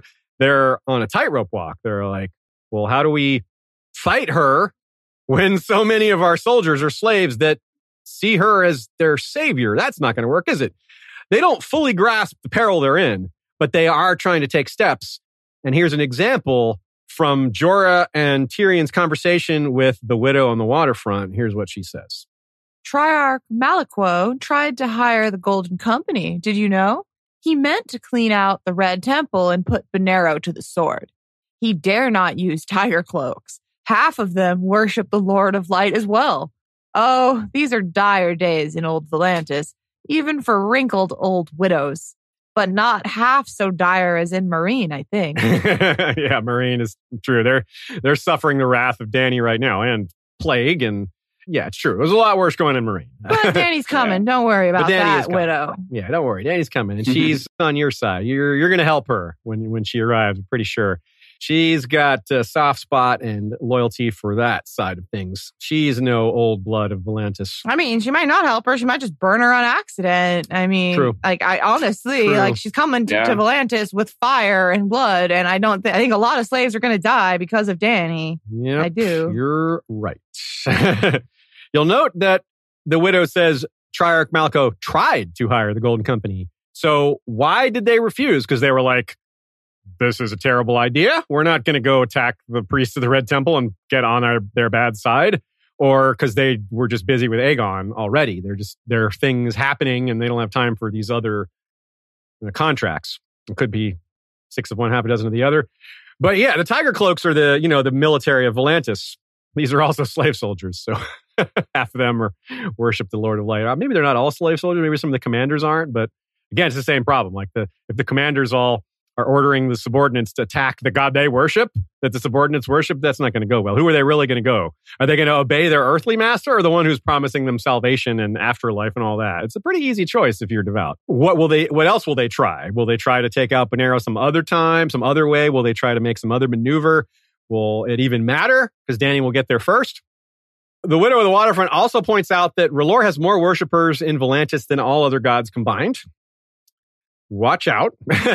And Benerro straight up preaches that if Volantis goes to war against Dany, then Volantis will surely burn. Which, yes, we agree. And Tyrion agrees too. His reasoning is more earthly. He's like, yeah, go against, obviously Dany. We as well agree that Volantis is screwed. I agree that I thought that already, and then we had that experience. Maybe I don't know if you were going to bring it up, Disease, but yeah, I'll say it. At the con. So I've said this before, but it's the time to bring this back. Me and Ashaya were hanging out with Michael Klarfeld and a bunch of our friends at Worldcon in Dublin several years ago, and we were each getting a map signed by George. I had one of these, this known world map, to get signed. I bring it up to George. He's like, oh, this is nice. He loves these maps. And he's like, soon this will all be on fire. I was like, whoa, spoiler. Really? It's going to burn. I was like, all of it, Interesting. So, but probably Volantis and Meereen are top 1 and 2. Take your pick, which is 1 and which is 2. The most screwed. Yeah. King's Landing perhaps is on that list as well. Some pretty screwed cities. Yeah. Old Town, maybe. I don't know. Plague is coming. Different reasons they'll be screwed. There's a lot of cities that are screwed. Pentos is probably going to have some trouble. So, in addition to there being just one god, there's this idea that there's only one prophet, which is an interesting point for us who consider that who've taken note of the evidence for multiple Azor Ahais. Can there really only be one prophet based on what we know? That said, it's what they believe that matters as much as what we think is true. They're going to act on what they think is true, not what is real, right? So here's the quote when Tyrion realizes this, not just one God, but one prophet. I just want to think about, I think you mean one Messiah? I think a prophet is a little different. Well, this is, yeah, you're right. Yeah, Messiah, you're right. Yeah, that might be a better word to use, yeah. Savior or whatever. Savior's probably a better word, yeah. The hairs on the back of Tyrion's neck began to prickle. Prince Aegon will find no friend here. The Red Priest spoke of an ancient prophecy that foretold the coming of a hero to deliver the world from darkness. One hero, not two. Daenerys has dragons. Aegon does not. The dwarf did not need to be a prophet himself to foresee how Bonero and his followers might react to a second Targaryen. Yeah, maybe they're the ones who burn King's Landing. And Dany could still get blamed for that because they're following her. She's the one that they're following, even though she doesn't give the order. She doesn't tell them at all to do that.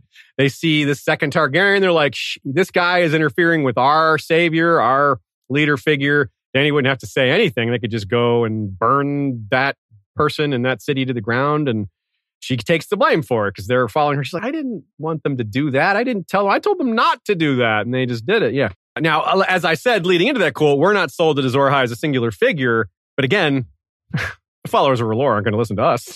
They'll act on what they believe. Melisandre thinks it's one. And here's a quote from Melisandre. Yet now she could not even seem to find her king. I pray for a glimpse of Azor Ahai, and R'hllor shows me only snow. Snow with a capital S. Only snow. Clearly, that's Ramsay. Yeah, clearly Ramsay is Azor Ahai. Yes. So, if Dany is Azor Ahai according to Bonero, and she does check off the boxes better than anyone, but Jon checks off a lot of the boxes too. And here we have this line where she sees only snow. I mean, in capital S. What the heck is that all about? It seems pretty straight. I mean, there's definitely some wiggle room. But with that capital S just does so much work. Even without the capital S, I still think, whoa, really? Only snow, huh? But put the capital on it, that's not a... Yeah, that is subtle in that you could miss it, but it's not subtle in that when you see it, it's really hard to interpret as flakes falling from the sky. That's a person. The capital S makes it so you cannot miss it or mistake it or misinterpret it. It's clear what it's supposed to mean there. Yeah, so... Ramsay, yes. Super clear. That's a pretty big deal. So we wonder how that's going to play out if Melisandre will ever figure some of these things out. But really, honestly, each of these Red Priests deserves their own episode. Melisandre, we could have a whole episode on her. We could have a whole episode on Makora. We could have an episode on Thoros. It would be really good. Let's run through a few other things that are happening or could happen that maybe will get expanded on in the story, things that are just starting. Like Melisandre marries Alice Karstark and Sigorn of Fen. That's an ice and fire marriage too. We've got a lady of the north and a free folk from the far, far north. Like the Fens, remember some of the Fens had never seen the wall. That's how far north they live. They're like, whoa, we've only heard about this thing. Thoros invokes R'hllor for trial by combat, right? They have that for Sandor versus Beric. That's under the eye of R'hllor. That's not a 7 thing, right? Marriages, other things. Well, we're going to see more of that. We're going to see more like R'hllor being the god invoked for ceremonies that have gods invoked. Marriages, trials, battles, things like that. In Qohor, small note, we hear that in Qohor, the followers of the Red Priests have rioted and tried to burn down the Black Goat. They don't like the Black Goat. The Black Goat's among the most demonic of other gods. Yeah, definitely. If you're going to think of something that's more like the great other, it's the black goat. But the point here is that they're no longer getting along. They had coexisted with other religions, even though they're a monotheistic, dualistic religion and don't accept other religions. They had kind of gotten along, but current times, things are starting to fall apart. That's that unity, that barrier that kept them from fighting, that whatever peace was being maintained is falling apart. And these little one-liners are showing us that. It does a lot. You know, that one line telling us of... Sean, you're a big proponent of the one line of dialogue doing so much work. This is an example of that. Yes. We'll probably never go to Qohor directly, but it's a really cool place. It's got Valyrian magic. It's probably the place where Valyrian magic is the most still alive. It's the place where Valyrian steel is the closest to being rediscovered. It's the place where they can remake it, but not make new versions of it. But yeah, there's a lot there. I wonder which one line in A Song of Ice and Fire does the most heavy lifting, the most work, you know? The single greatest Yeah, like, one. I don't know, greatest is, maybe being... putting too much emotion on it. That's a different standard. Different standard. Greatest is different to like heavy lifting, doing the work, you know? Like an example might be like, promise me, Ned. Those are three words that say a lot. They give you a lot right there. You don't need to know anything else to know there's something else there. If you're just saying, promise me, Ned, you're not saying what to Anyways, that'd be something that's food for thought for later. The reader lives 1,000 lives. I like that one. That's a good one. That's more meta. Yeah, I think that's more meta. I don't less know, about the series and more about just the experience of... Yeah. Still does a lot of work, but you're right. It's hard to top and promise me now. It's that thing where it's like a Twitter like short story where people will do like a drabble kind of thing where you basically a short story in as few words as possible kind of thing. Yeah. What's another one that comes? Yeah, the one you know nothing, Jon Snow. That's a good one. like the most famous example of that of the sad story is For Sale, baby's shoes, never worn. That one. That one's like an iconic example of that, where so little, but it says a lot. That baby had big feet. Yeah, the one I think. The one you said, Aziz, might be like a greatest line contender, but isn't necessarily doing as much heavy lifting, like Ashea is saying. Yeah, that's true.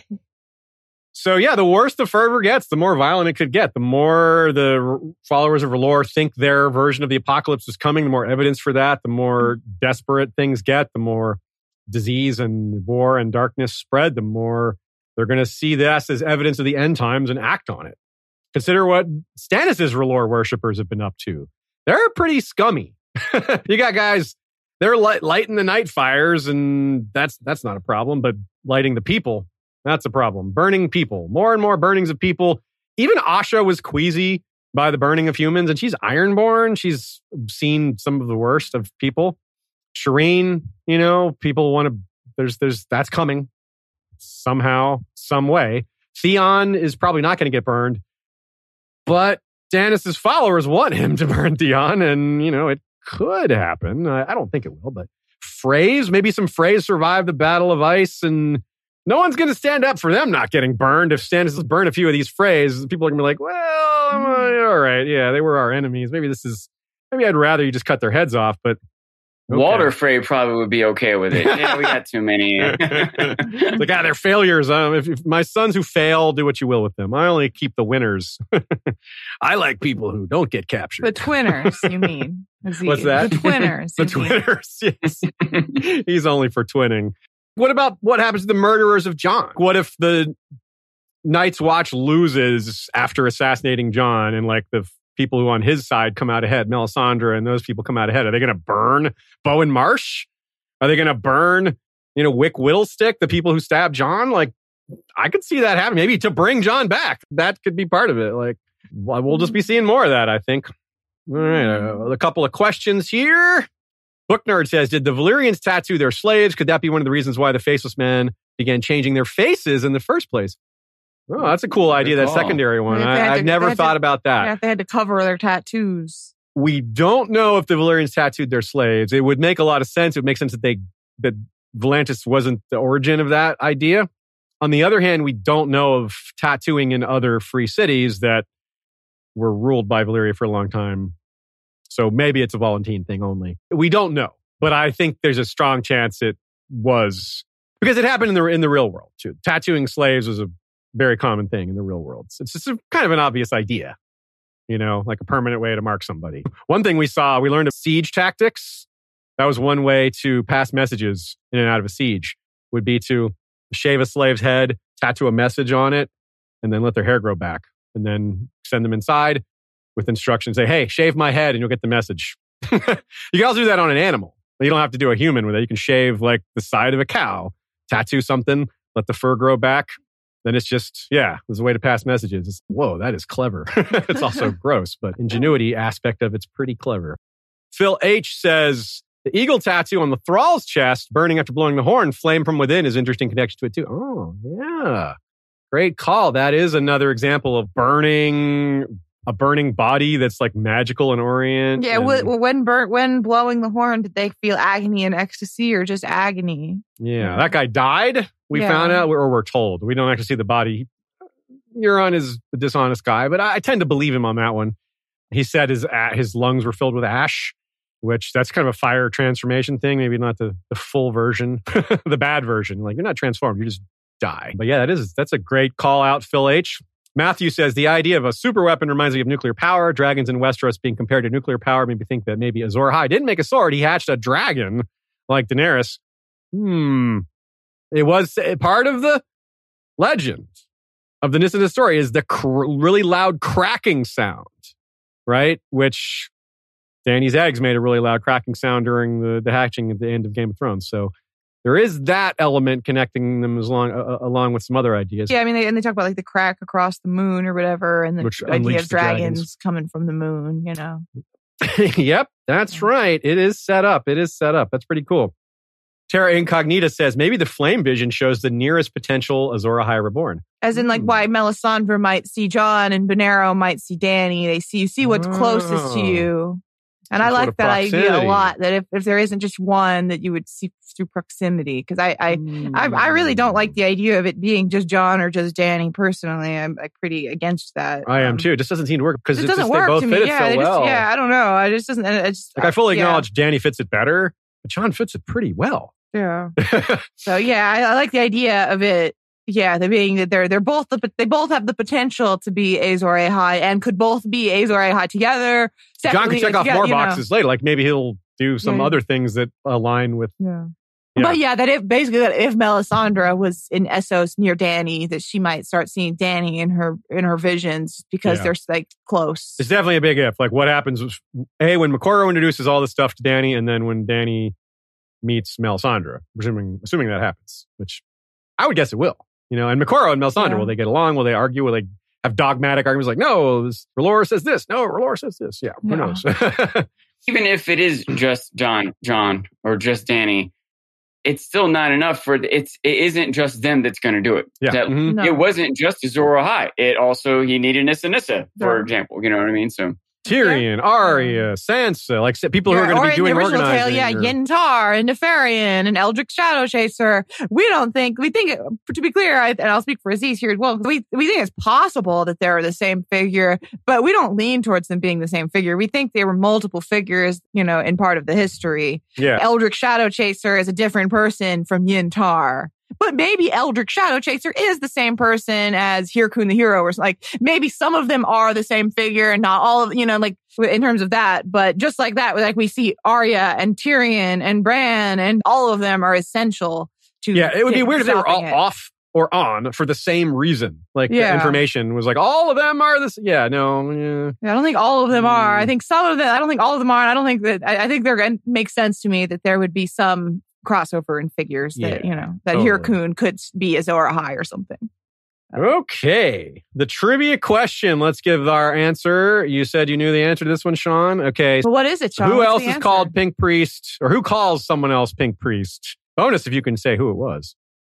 Victarion calls Moqorro Pink Priest. Correct. Yes, that's right. Good yes, for you, Victarion Sean. does have that sense of humor as well.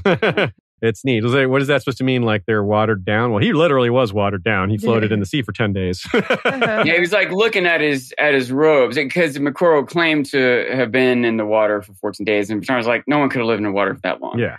And I think he says something like, what are you, some kind of magician? He's like, no, I'm a red priest. And he looks at him and realizes, his robes might have been red at one point. Yeah. And he says, more like a pink priest. I remember Victorian does this. He's like, I thought that giving him a Greyjoy robe would make people accept him more. And it had the opposite effect. It was like, are you kidding me? It's like a 7 foot tall, super wide, like the width of 3 people, pitch black face as if he's been burned with tattoos, with flame tattoos. And you give him a black golden kraken cowl to make him look friendlier? Didn't work. Yeah, I was like, that didn't work. I don't get it. I get it. Yeah, that's that. So yes, the answer was Victarion and Moqorro. So I highly recommend our Ashai episode. Even though we had so much to say today, there isn't that much overlap. It's just a huge topic. We get more into the details of the prophecy, more into the details of Ashai itself, which we didn't really touch on so much here. A little more about magic, a little more about certain characters, a little more into the magical side of things. This was more about this episode, I think we focused more on characters, outlook for masses of people, outlook for the whole societies of Westeros and what they're going to perceive. So the Ashai episode is more focused on things from the other angle, more from the inside of the story. Next week, we're going to talk about Before the Dragons. That is the state of Westeros during the generation just before the conquest. So right before Aegon's conquest, the 10 to 15, 20 years before that, what was it like before Aegon set about uniting it all? That topic, like all of our topics over the last few months, was chosen by our loyal and lovely patrons. Patreon.com/History of Westeros if you would like to join in. You can also sign up to subscribe and get our bonus episodes via Spotify. You can just add on $5 a month to your monthly bill. Fire and forget sort of situation. And just leave it be. Get all our bonus episodes, which we're constantly adding more to. We're uploading them about one a week. So do that if you're so inclined. If you need more History of Westeros, we got you covered. And if you live in the San Diego area, send us an email. We'll be there July 20th to 24th. That's right. And of course, you can also send a one-time donation through our website. We'll send you our bonus episodes manually that way if you prefer. So we want to try to give you as many ways as possible to support the show, to keep it going, and to continue to have as much fun as possible, approximately once a week, sometimes a little more often. We got House of the Dragon coming pretty soon, so we're going to be having even more fun when that happens. Thanks to everyone who came live and watched today. Thanks to everyone who downloads and listens later. We appreciate if you want to leave a rating or a review, whether it's on iTunes or Spotify or wherever. Hit the like button on YouTube. If it's positive. Yeah. I appreciate it if you leave a positive review. A negative review, I don't appreciate that so much, I gotta say. I find it weird that someone would listen to the entire episode here where it was more than 3 hours and be like, I'm giving them a 1-star review. Like, why did you listen to this whole thing if you weren't enjoying it? There's a lot of other podcasts. People are weird out there. They are. Sometimes you can upset somebody with one comment and throw the whole thing off. I would like to think we're not that controversial, but the world is. Well, there was some controversy in the chat today. Sean's background. If someone asked, what poster does Sean have in the background? He's got, that's Moonlight and Contact, right? Oh, yeah, Contact. Yeah, I saw that one in theaters. Yeah. makes me old. Thanks to Nina for now he's got a cat on screen, we got a kitty as well. Thanks to Nina for her assistance, for great notes. Check out Good Queen Alley. That's 1L. Alley.tumblr.com. Thank you very much to all our patrons and other supporters. Cora. There's Cora. Yeah. Cora today. Named after Moqorro because of her flames across her face. Yeah, that's cool. Perfect. Face tattoo. She's got a night fire to tend to, though. So she's got to move on. Thanks to Joey, Jesse, Kevin, and Michael for our music and video intro and all the excellent stuff that makes our show better. Thanks to our mods on Discord and Facebook for helping manage everything, keeping the discussions clean and friendly and thorough. Our friends over at Here Be Dragons, well, we went a little beyond our normal starts. They're already starting today. They're covering Kenobi, which just finished. So that's a lot of fun stuff to talk about. Let's real quick set up just a little preview for y'all. We're going to be announcing this more, but if you're trying to get your plans set or curious what our plans are going to be, our House of the Dragon schedule Going forward will be Monday at 6 Eastern, Saturday at 3. So basically our Sunday time is going to be Saturday time instead. Same time, 24 hours earlier. Yeah. And so on Monday, we'll have Sean to talk about the episode. And then on Saturday, we'll have a guest, usually, to talk about the episode coming up in full spoilery discussion. To, just for all of us who know what's going to happen, we can talk about that and do a little preview of the upcoming episode. So we'll have Monday at 6 with Sean, spoiler light to no spoilers, and then Saturday at 3 with rotating guests with spoilers and looks ahead. And we'll also have additional content, scripted content between that. But those are the two. That's the live stream skip. Yeah. So just so you know, so if you're wanting to schedule your work or something, your work schedule, and you get to plan in advance, it's helpful for you to know to be off at Monday at 6. Yep. Well, our longest episode in a while is now complete. We'll see you next time for more Valar Reus.